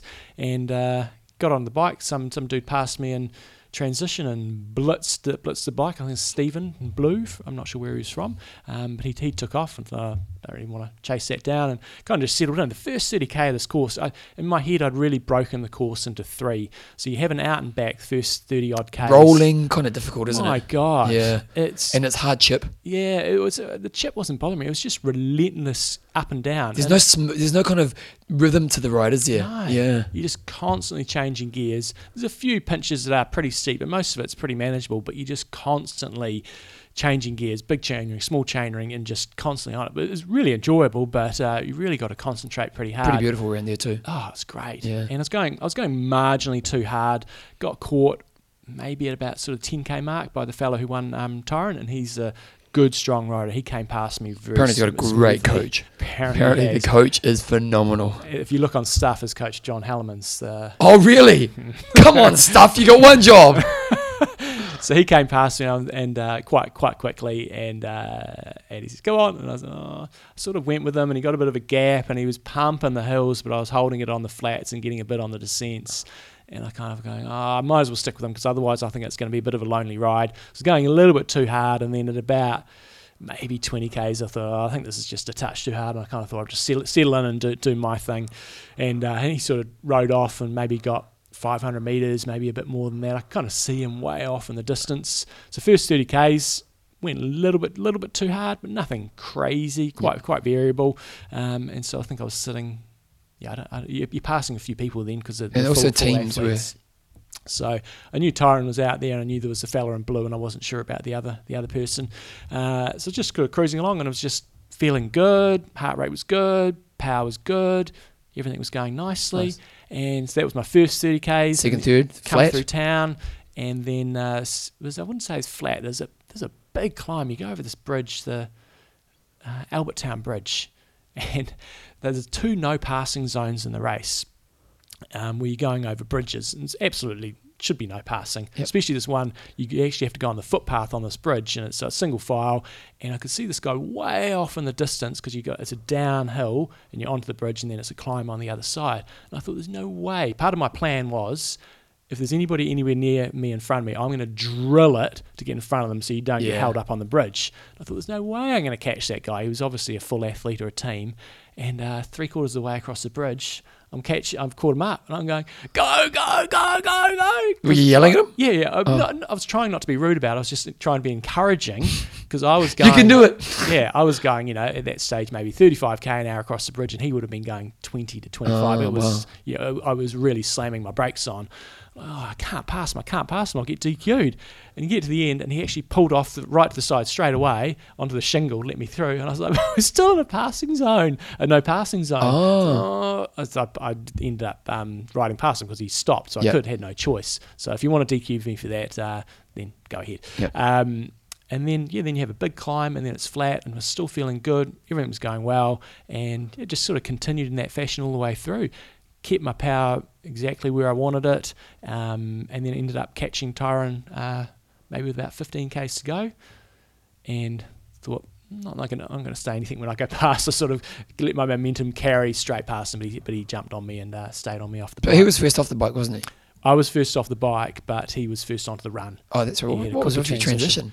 Well, I had to take my top off. I wore a long sleeve top, and with this one, with the full, I think they have bike catches, but with the half, you just have to rack your bike. So I had to rack my bike, then take my top off. Plus, I was putting socks on, and he just put his shoes on, and he was off. So he maybe had 30 seconds on me off the bike. So really pleased with the bike. Yeah, I thought you would have been happy with your ride. It seemed like it was a good bike. A little bit too much variability, a little bit too hard at the start, but it is a very hilly course. So overall, that was my big focus for the day. Is if I have a good race in rote, I've got to be able to ride well and got to be able to ride reasonably fast. Otherwise, I've got no show. My swim's always going to be reasonable, and I need to pick up my run. But if I can't bike fast enough, I've got no chance. Okay, what about nutrition? Didn't quite get it all in, which is came back to haunt me a little bit. Oh, really? So why didn't you get it in? I thought I was taking enough in, and my stomach was just starting to get a little bit edgy, and I thought, I think I've got enough in here, but I didn't quite. So I took in two bottles of Infinite, or didn't quite get through 2 bottles of Infinite, 2 gels, plenty of water. That's another story for another day. But I would have had pouring water over my head and then drinking a bit. A caffeine tablet, and I tried to get through half a serve of UCAN.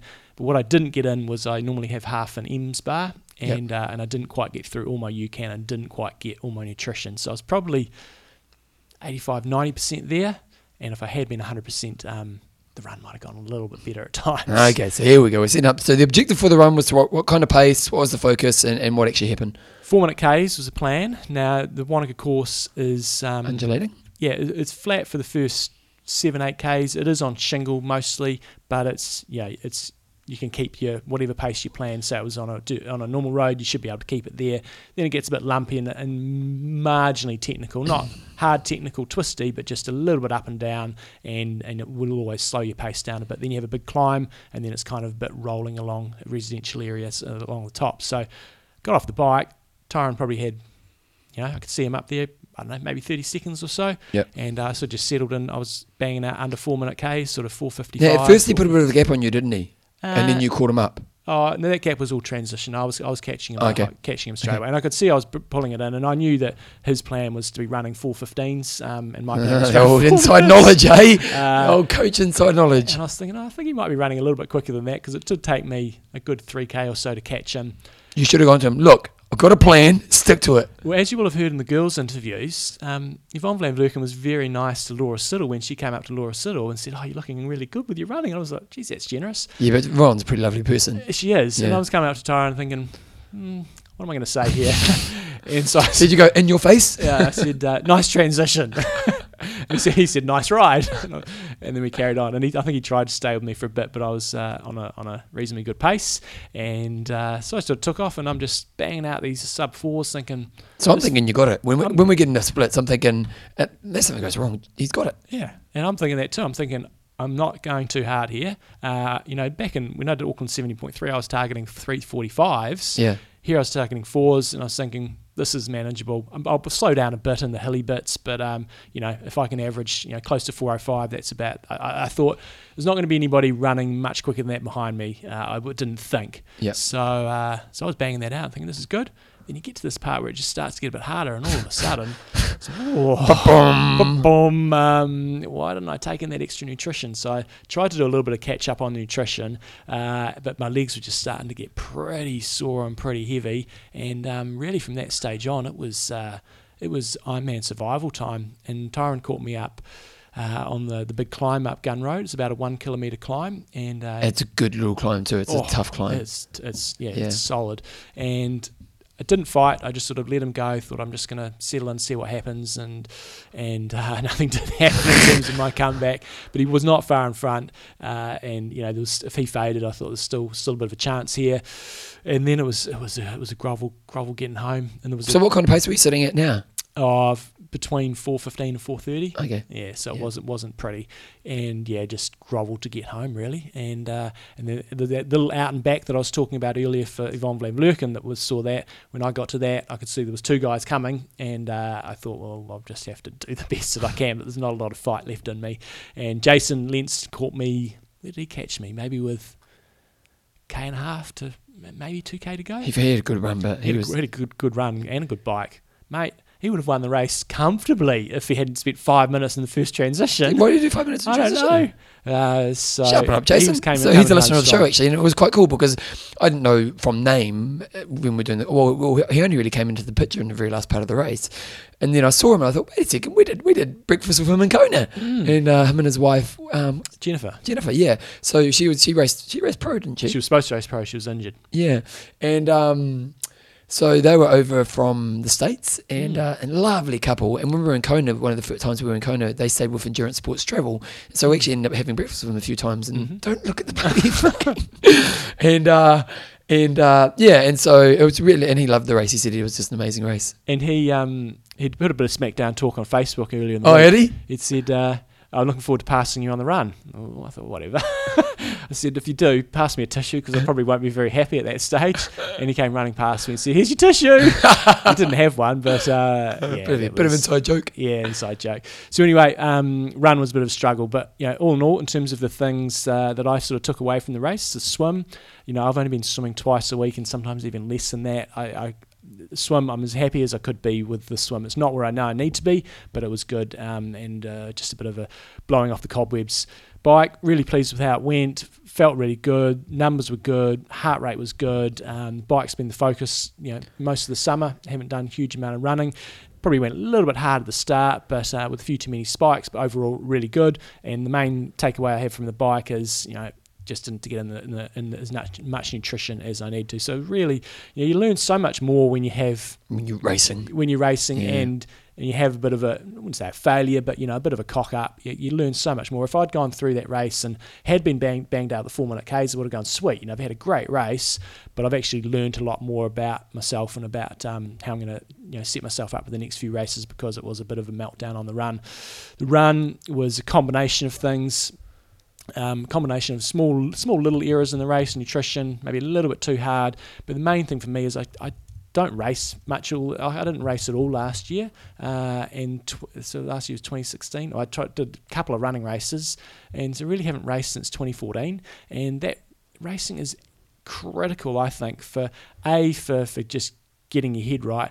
B, for hardening your legs up, and my legs just weren't hard enough for that second half of the run. I'd done a pretty short amount of run training, so I was a bit short on training, but they just weren't hard enough. So that was my main issue on the run, just weren't hard enough, and a little bit of nutrition problems and not quite enough training in there. So yeah, overall, pretty pleased, but obviously disappointed that I just fell to pieces a bit.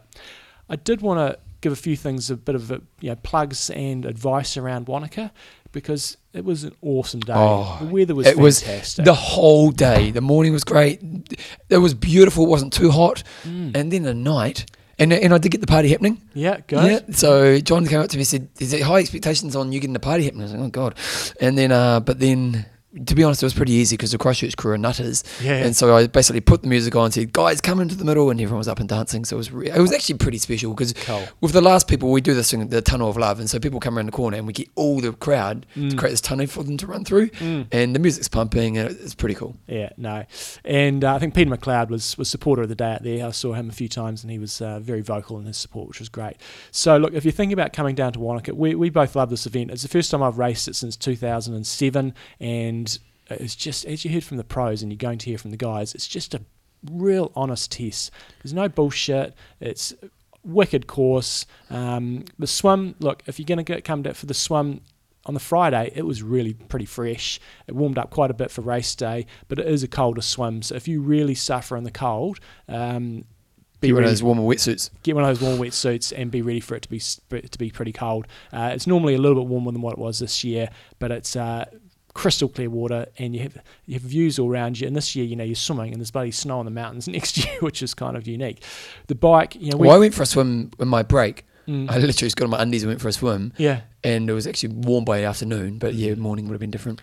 The bike, we go on about the big chip, and I remember back from 2007, it was a big chip, but it was a different course back there. And to be honest, I found it not too bad. It was still, you are shaking around a bit, but I'm getting used to the Christchurch roads, which are pretty shitty these days in places. So I didn't actually find it too bad. But if you're from Europe or from the US, you come over here, you need to be prepared, not just for a lumpy bike course in terms of the profile, but also it is a pretty big chip, and it does sort of vibrate you around quite a bit. Really honest course, plenty of climbs, but nothing too extreme. A few little pinches. I had a 39.23, and that was perfectly fine. You had to get out of the seat a couple of times, but there's not a technical bike course at all, just plenty of hills in there. I'd say if you're a middle of the packer though, and especially if you're doing the iron distance race, you'd want to have a 25 on the back probably, and it is claimed to be the most scenic course in the world, and I think it's on par with a few other races around the world, but it is amazing. Yeah. And the nice thing about it, and you've got here later on, it's a bit sparse once you get out of the main areas, but for spectators it's great because you can just stay in the same place all day and see quite a bit. Yeah, and you really can, because all day the race is happening. All day people are coming because of the different distances, and the Wanaka downtown is just a beautiful spot anyway, and the way they've got all the food along the street front, so it's a great place to bring the whole family. Yeah, you'd see your ride, if you're watching your ride, you'd see them 4 times, I guess, if you're doing the full. So and the run twice. And if it's a little out and back, so you'd actually kind of see them 4 times almost, because if you position yourself right. The run, massive percentage of it is on paths, and most of those paths are very well trodden. They're not shingle. There's that one stretch I talked about, a few Ks, where it is a bit up and down, and it's got we run through sand at one stage, but it's quite forgiving on your legs. It's up and down, but it's not like you're running on. It's not a trail run. It is a trail run, but it's not a technical trail run, and it's really a beautiful around that that outlet. It's stunning. It does have a big climb on there, but all in all, it's if you want an honest test, it's great. Other things, you get to run past the bars, which is really cool for your the start finish laps. I didn't really see any drafting out there. If you're doing the full, probably going to be pretty lonely on your second lap of the bike ride. It's really spread out and it's not a big full field at all. Great family location, just round there in New Zealand, Queenstown, Wanaka. It's the best part of the country. Lots of things you can do. Swim's cold, bike, you're not going to set a PB, rough roads, but awesome course, and the run is quite unique. One thing I will say, they had an app down there. I don't know if you guys were using the app. I wasn't using it for what I was doing, but I downloaded it. It's pretty great. It was great. There was mats around the course, and so you got good updates. It wasn't live tracking or anything like that, but in terms of GPS, but there was enough mats on the course where you really had a good idea where your athlete was at, what place they were in. It was great, and I'm like, why the hell can't Ironman do this and roll this out globally? It'd be so easy. That was great. So all in all, it's a really cool event. And a few guys that I spoke to that listened to the show that went down and said, one of the reasons I came to this race was because of you guys talking about it, and they said they were not disappointed. Yeah, well, that's what we want. And Challenge put on such a professional race. It was quite nice because Bill was running. Victoria's ran it for years, and she kind of moved away from that race recently. And Bill, she always did a great job. And Bill ran it as well. And it was actually he's just so relaxed. You think a race director's going to be pretty stressed, and he's like, oh no, I trust my people. And it was good because it seemed like everyone did a great job. So well done, Challenge Wanaka. Jumbo sponsor. Extreme Endurance. Tell me about it. So Arnold Silikov. I saw him there. I didn't get a chance to speak to him, but I did see him. Won his age group. I think he was second. I should probably have a quick look here. I'm pretty sure he's second age group overall. Oh, wow. Came over to me, got a big Extreme Endurance order from me while he was down there. So Arnold's won Ultraman. He's won Wanaka. He was first age group, I think, last year at Wanaka. I think he was second this year. There was a young whippersnapper, I think, took him out, who was also a listener to the show. And apologies for not coming in and finding you to interview you. I was interviewing the pros, and I said, he said, I love the show. And I went to look for him afterwards and couldn't find him. So Arno was on the Extreme Endurance. Matt, Big Matt, who was wearing the I Am Talk gear from Geraldine, he got in a bit of a panic the week before the race, sent me an email saying, I think I need to try some Extreme Endurance week out from the race. And I put it on courier, said it'll be there on Monday, and he took that and he said it made a really good difference for his race. Oh, wow, great. So look, it can kick in really quickly. So if you are panicking for Ironman New Zealand or anything like that, it does kick in really nicely. I know I took it as well, helps with my recovery. But when you see guys like Arno and stuff taking Extreme Endurance, who does a lot of racing, a very experienced campaigner, been around for a long time, and when you see guys like that taking a product, you kind of go, well, if they've got belief in it, then it should be good to go. So check it out, xendurance.com. Remember the promo code IMTalk. Is it 10 or 20? It's 20 now, 20. isn't it? Yeah. And get yourself a fantastic discount and use it. If you guys have got some of you guys will have the London Marathon and things like that coming up. There's a European distributor, so go on the .co.uk website. Promo code should work in there as well, and get yourself sorted. Helps your recovery. I went for a run on Monday, so today raced on Saturday, was out running on Monday, and didn't, legs were still a bit tired, but didn't have that same sort of level of soreness. So check it out, xendurance.com. Okay, so we're going to put the male interviews, the top 3 in the guys' face, up right now. Okay, guys, we have the Challenge Wanaka winner, which I kind of feel sorry for these guys. They crossed the line. Probably been finished maybe 10 or 15 minutes. He's gone from interview to interview. He's just been smoked with champagne by Luke Bell, but he's a good man, and Dougal Allen took out the race, so well done.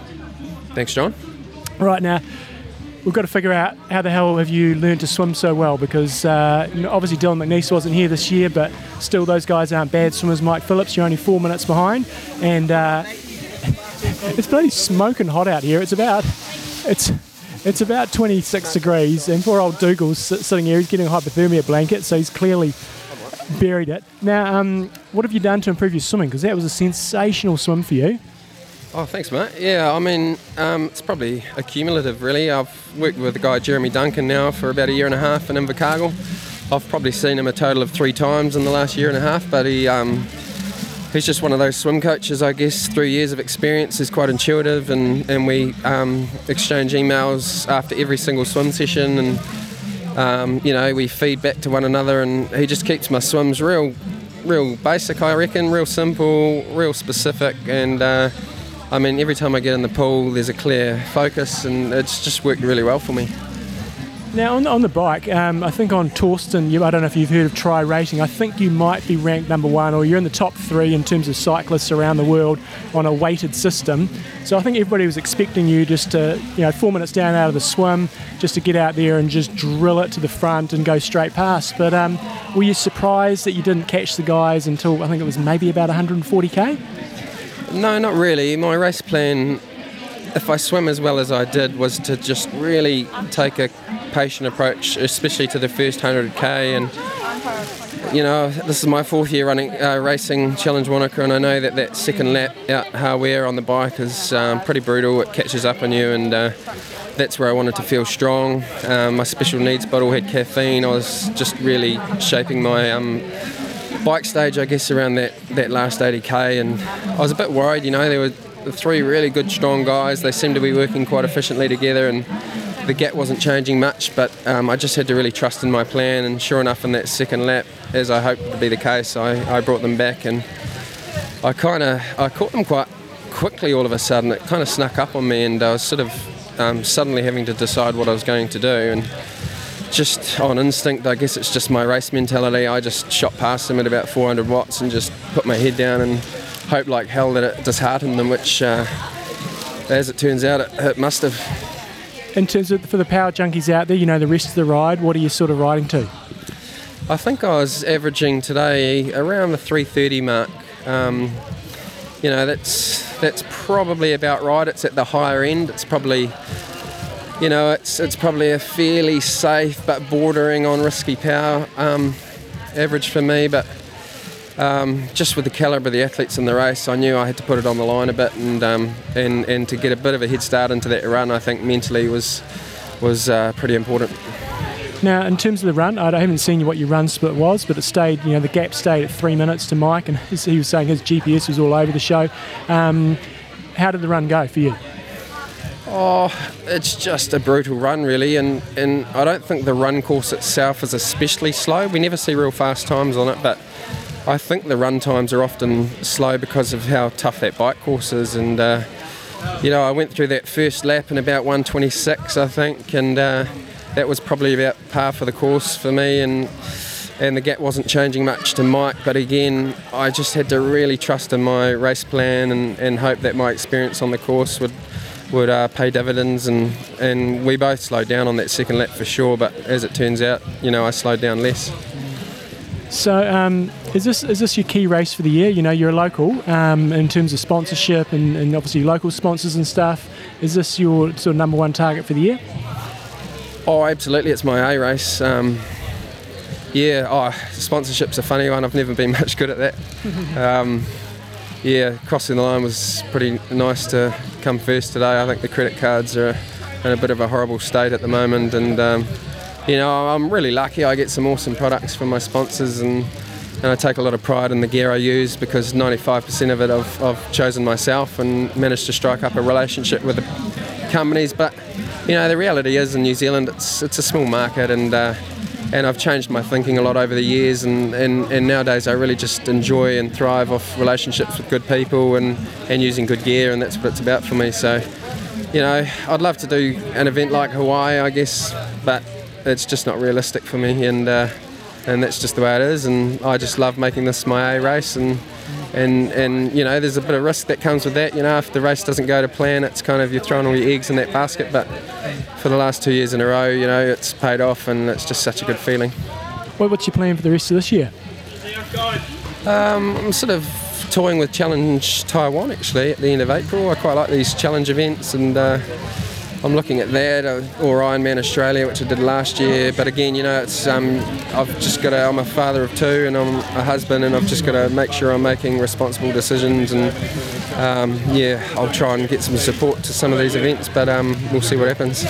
And if people want to follow what you're up to, what's the best place to do that?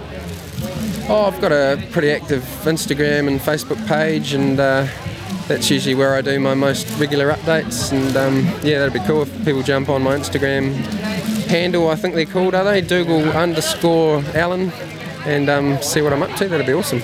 And maybe just one last thing. You've done a few Ironman races overseas now. Maybe just contrast this race so people get an understanding compared to 75% of the other races around the world. Oh, this race, I've said it plenty of times, it's an honest course. The finish line, as you cross that finish line, it's more often than not just a totally true reflection on you and your preparation for the event. And that's what I really love about it. I've done some half distance racing, for example, and even full distance racing on flatter courses, and they just don't suit me. I love the courses that are just really tough, and to spend most of the day out on your own is kind of how I like it. So if you're someone who thrives on tough conditions and a good honest course, then Challenge Wanaka's for you. Awesome, mate. Well done. Fantastic effort. Great to see some Kiwis on top again, first and second. You go get yourself warm and recovered. Yeah, thanks, John. Appreciate it. Right, we've got somebody here who broke their iron virginity today. He's gone around the world smoking 70.3s in the last couple of years, and first Ironman today was Mike Phillips, finished second overall with a good strong day at the office. How are you feeling right now after your first Ironman or iron distance race? Yeah, pretty sore, pretty tired. It was a long day. It feels about 6 times longer than a half Ironman, but it was an awesome day. Really awesome course, really tough course. Sure I'll be sore tomorrow. How was the swim for you? You've done short course racing, ITU stuff, you've done halves, you've probably seen the intensity goes down a touch in the half, and then for the full, how much effort did you put in out in the swim? And I saw you were first out, but were you leading all the way around? Yeah, I didn't actually swim that fast at the start, but I found myself in the lead, so I thought, well, it's a good position to come out, and it meant that I could ride with some guys, so I just kept at the front, and no one tried to come around me, so I just stayed there, and I wasn't swimming that hard, I was just swimming steady kind of tempo. Yeah. And then onto the bike, I guess you don't really know how hard to go, so how did you sort of manage your effort on the bike, maybe your plan versus what actually happened out there? Yeah, so my plan was to just, if I was by myself, just ride around 300 watts, and if I was with the others, just follow them. And there's a lot of experienced guys racing. I think I was the youngest by quite a bit today, so I just kind of gauged off them and trusted their experience. And how did the bike feel? Bike felt good. Dougal came past at around 140k, and I was pretty comfortable until then. I had to push the pace a bit to keep him at bay, but I think I lost maybe 2 minutes in the last 40k, but I was still holding good power. Power kind of dropped off in the last 5 to 10k, but apart from that, it was pretty steady. How about your nutrition? How did that go? First time up? Yeah, pretty good. I made a plan with Ian Hellemans, the nutritionist. I followed it pretty closely, just lost one bottle coming through town on the Judder bars, so I kind of had to do some maths in my head and work out what I was missing and grab some stuff at the next day's session. But apart from that, it all kind of went well. I found it hard on the run to get in the nutrition, but I think that's probably all part of it and just something to learn. And how did the run pan out? I didn't get GPS on my watch until about 7k in, so it was just using the accelerometer. It told me I was running 5 minutes per k, so I was a bit disheartened. I kept trying to pick up the pace, and it would only get slower. So I think it said I was running 5:10s or something, and I was like, wow, that's like 3.5 hours for the marathon. Yeah. And then it popped up GPS ready, so I started again, and I was running around 4:10 pace. And it felt quite comfortable, but I just wanted to wait, and I kept the gap to Dougal roughly the same. I think it was still around 3 minutes at halfway, but the running legs didn't really turn up. I think the bike just zapped me a bit, and so I just went into a bit of survival mode to get around the course for the second lap and hold on to second place. So was it harder than you planned, or harder than you expected? I didn't expect to ride that hard. And the run, I was kind of thinking that the first kind of 5-10k would be a bit easier than it was. Like I was really having to focus and stuff to keep the pace consistent. Keep those 5 minute Ks going. Yeah, keep the 5 minute Ks going. But I tried to pick up the pace a bit sort of midway in the run, but it wasn't really much response from my legs, so it's probably a pretty good indication that I was pretty well cooked by that stage. So what's the plan now? Is this sort of stage one and going long, or are you still going to focus on the halves? Because it's a real bitch to try to qualify for Kona when you haven't done much racing. So what's your sort of plan over the next 12 to 24 months? Yeah, so I finished up work at Christmas time, so I've had the last kind of 5 to 6 weeks just to prepare for this and see how it went. Haven't made any plan for the rest of the year. I was kind of seeing if I was suited to fulls or kind of how I'd pull up, how the recovery goes, whether I'd do another full again or go back to some halves for another 6 months and try and get a bit stronger before I do an Ironman again. Yeah, that's all kind of in for discussion the next few days, but I haven't made any plans yet. How are you going to, you think you're going to be able to survive in terms of doing the halves? You've done really well over the last couple of years. Are you sort of giving yourself a couple of years, or are you giving yourself a year to see if you can make enough to get by? Or what's your sort of plan as a sort of I know you've been racing pro, but actually now you are a full-time athlete. Yeah, so I guess I kind of worked nearly full-time for the last 4 years, so I've been able to kind of get myself sorted enough that I can support myself while I'm taking a bit of extra time to train and race, and obviously a bit of prize money helps, but it might be tough going for a couple of years, but I'd rather give it a shot now than sort of die wondering. Exactly. Oh, fantastic effort first up, and it's a pretty impressive time you did out there, so well done. Thanks, John. Okay, well, third place getter Luke Bell over there. Looked like he had a pretty strong day. I was sort of finishing up the half, and I saw you heading out in third. You managed to maintain that all the way through, so well done. How are you feeling right now about your race? Are you stoked? Are you average? Are you over the moon? How are you feeling? Yeah, pretty good. Like, that's just a brutally honest course, and I got an absolute arse whipping by the two boys up front. You sort of knew Dougal was coming all day. We mucked around a little bit in the swim, and I was pretty content to sit in. And you sort of knew the pace wasn't quite hot enough. And then when we stood out of the water and I saw Per Bittner there, I was like, oh, we've probably swum a little bit too easy. And then I was actually shocked that Mackenzie wasn't with us, actually. Yeah. And then, it was more, I think Rhodesy got a little bit excited, and we were, Mike and I were biding our time, I think, until Luke caught up, and then you sort of knew the race was going to start then. It was a matter of getting the calories in, packing the nutrition in, and getting ready for it. And then, same thing again when you were sort of waiting for Dougal to bridge up. I think he was only about 4 minutes down. So, and then the run, I felt reasonably good for the first lap, and then I took a bit of a digger on the trail. Just got plasters all over his hands. But and then it was actually probably. It's I could use it as a good excuse, but from that on, from about there, 23, 25k, I was sort of in damage control. I think the relentlessness of the bike course and even the trail running on the first lap, VMOs were cramping, and I was sort of shuffling, walking backwards up some hills and trying to run the downhills as quick as I could. As I said, second lap damage control. Brutally honest course, but a satisfying one when you cross the finish line and you cross that line and you've done a good race. Perfect weather. The two boys up front had a great race, so it's nice to walk away with third. It's great for the race to have them battle it out. I think the girls were down to about 30 seconds when I last heard too, yeah. So that's going to be a great race, a cracking day. Family's here, so it's time to go and have a beer. So where are you at in your career? You've had some amazing wins, and we remember you and Cameron Brown going head-to-head, and you've won races, you've had some DNFs all over the place. So where are you sort of at with your career at the moment? Yeah, I guess it's, I had a fractured my pelvis last year. I had surgery probably the year before that. So the past two and a bit years has just been, I guess I've been trying to race as well as I possibly can. You try not to throw it out there too much. No one likes to hear a good excuse. I'm the same. Someone says something and you sort of roll your eyes and go whatever and move on. So, I deal with it. I raced the best I could the past few years. So it's nice to be actually uninjured, and, I've had a pretty good prep for this. I sussed out the elevation gain and made sure every week I did my long ride over the elevation gain. But I was saying to Dougal afterwards, I actually don't think I could prepare properly for this race back home.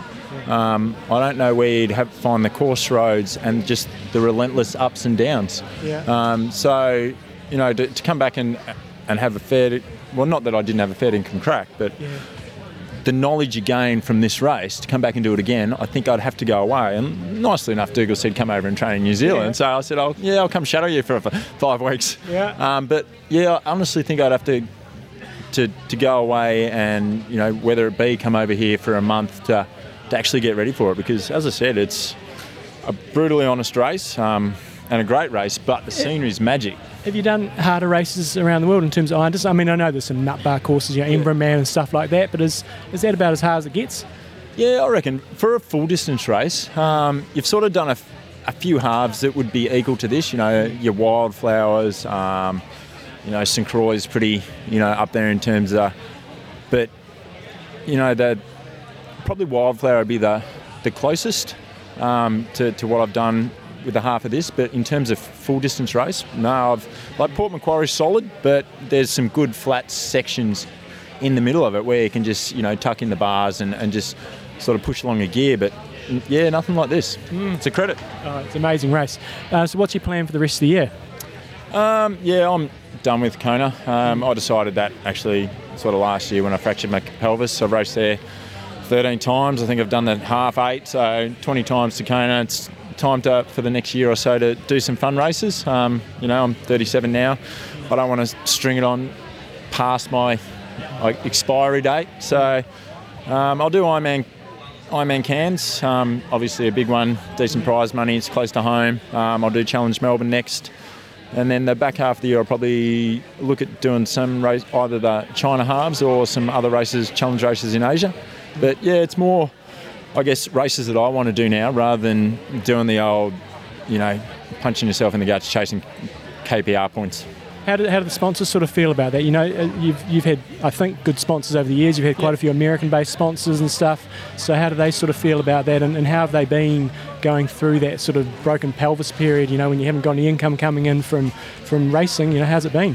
Yeah, everyone's been really good. Like, yeah, as you said, I've had US sponsors for most of my career, and I was a conscious effort probably 2 to 3 years ago where I was, all right, I need to start the process to move them back to Australia. So most of my sponsors now are Australasian based or Oceania based. So as long as I'm racing, you know, if I'm racing in the US or even Kona as such, like unless you're in the top 10 in Kona, the sponsors don't really get anything out of it. So they're more than happy for me to race New Zealand, Australia and Asia. And, you know, and in terms of fractured pelvis and injuries, you know, they're all supportive. They realise it's sport. There's ups and downs, and unfortunately, you know, you ride the highs and the lows. What do you got planned for the next couple of days? You going straight home? Are you going to go hit some of the bungee jumping and stuff? Just test those calves out? No, we always try and, you know, make the most of a race. And half the reason here was you saw the photos, and I did plan to come last year until I stacked the bike. We're hanging around till Friday. You know, I've cycled a lot over the years with Greg Henderson, so we'll trip down Dunedin Way for 2 nights, and then back up. We've got 2 nights in Queenstown, but, you know, we might even stay another night around here. But yeah, just spend the week touring around. The missus wants to hike up the mountain in the background, so I might be on daddy duty, I think. But judging by the way you're walking, that ain't happening. Nah, I'll be on daddy duty, sitting back down by the lake, I think. Fantastic, awesome. Well, it was great to see you right up there today. We are happy that Kiwis took it out, but it's great for our neighbours to be up there in 3rd place. So well done. Absolutely, thank you very much. Okay, Jumbo. Sponsors. Patrons. So we're going to do our 3rd row today. I think we're going to go. Third row down. Yeah. I don't know. Yeah. I'm sure this is Tommy Maud, I'm sure. No? No, Yes, he looks like hold on. Tommy Maud. Come on, the new website's not working the way I want it to. Well, I'm not quite sure which one you're saying. Are you saying the one with the chain? Mountain biking dude. Oh, okay. I'm going to have a look. It is Tommy Morwood. Oh, well done. There you go. See, I know our patrons. Tommy Morwood, I think he's from South Africa. Got good old Uli there. Does Grand Fondo, New York. Got some fairly unique colours with that stuff. And then Levi Kolsar. He's did... His picture there is Oceanside 70.3, racing against James Stewart. Plan on punching the back of his head during the swim, deflating his bike tyres in T1, switching his running shoes with a pair of 2 sizes small in T2, and Planning, Planning, fellas, let's get ahead of them and Get stay ahead of the there. game. Nice work. I wasn't ready for that. So thanks. Look, guys, if you are a patron of the show and your picture's not up on our website, those are 3 guys there that have sent through. Send through a picture. Just send through maybe a little bit about yourself. We want to get a bit more connected with you guys in terms of the people that are helping support the show. It's if you guys like what you're hearing, get on board. It's like a coffee a month or whatever level you want to come in at. If you go for the $10 option a month, then you get sent out one of our black, cool, heavy-duty I Am Talk swim caps. You come in at $20 a month, then you get an I Am Talk beanie as well, which will come in handy for you Northern Hemisphere athletes right about now. So you get a nickname. I love the photos. If you haven't gone to our new website, check out the photos of the patrons because there's so many cool photos. Gotta say, whoever this is has got good old Rob Gray holding a mountain bike holding a bike like a gun. Yeah. That could be a really bad shot, but actually he's nailed it. Good. Good times. Okay, so patrons, www.imtalk.me, and you can support the show like the people on this page. And seriously, guys, it makes a big difference to what we do. So thank you, all the patrons. Okay, John, the goss. The goss. Wedding time, Bevan. Okay, so I got married. Got married. Yeah. It started on the Friday night. Yes. We had a stag's do. Right, God, it was a while ago, wasn't it? Yeah, it was fun. The Friday night was heaps of fun, wasn't it? I've got to admit, I was a little sceptical about it. I was going, does this sound like fun? I thought this would be cool. But, so what they did is they hired these balls. It's kind of like orbs that you but they weren't whole body orbs. So you weren't inside the orb. You more kind of put it over yourself like a backpack. But then it covered the whole body to about knee height. So you could be running around and playing like football and it was great fun. But God, it got your heart rate up, didn't it? It was hard work. Yeah, when I had to take on everyone, Yeah. and I did manage to get to the end, but oh my God, I was huffing and puffing like there was no tomorrow. So we started with a bit of football, and that was really just hacking it. You just kind of hack it up the field, and then we did a bit of kind of bull rush, which is basically all of you trying to get down one end, somebody in the middle. If you knock them over, then you've got 2 in the middle. And it's quite fun because you're sprinting along, and you think you're going to smash someone, and then out of nowhere, someone just takes you out. It's kind of when you're doing when you're doing something that's kind of quite hard physically, but you're laughing while you're doing it. It was a bit like that, wasn't it? Very hard work. And then John, and so they got me in a Borat outfit. Which I wasn't pretty. I wasn't that happy with, to be honest. So I got my Borat outfit, and then John decided he was going to do his beer mile trick, and he loaded the deck. So he had basically the 4 top guys there. 4 fittest looking dudes who could run sort of. And they had to scull a beer and do a lap, and I had to scull a Coke and do 4 laps basically. And each time I was trying to take a lap, well, after the first lap, it was pretty obvious I was going to win because you took off, and I was like, I hadn't even started my drink. We had one of the. Who went first? It was Cam, who's a gym guy. Was it? No, I think. Yeah, it was. Oh no, because I cheated. I took off. Yeah, that's right. Yeah. Cam, then and you. Then I was second, and then Porno. I was running pretty slow. So I thought, I'll give him a chance. You're a fair way and you're back. miles ahead of me. And then they made everyone wait after that. So then Porno had to wait till I got back to drink. And then him and I were pretty close.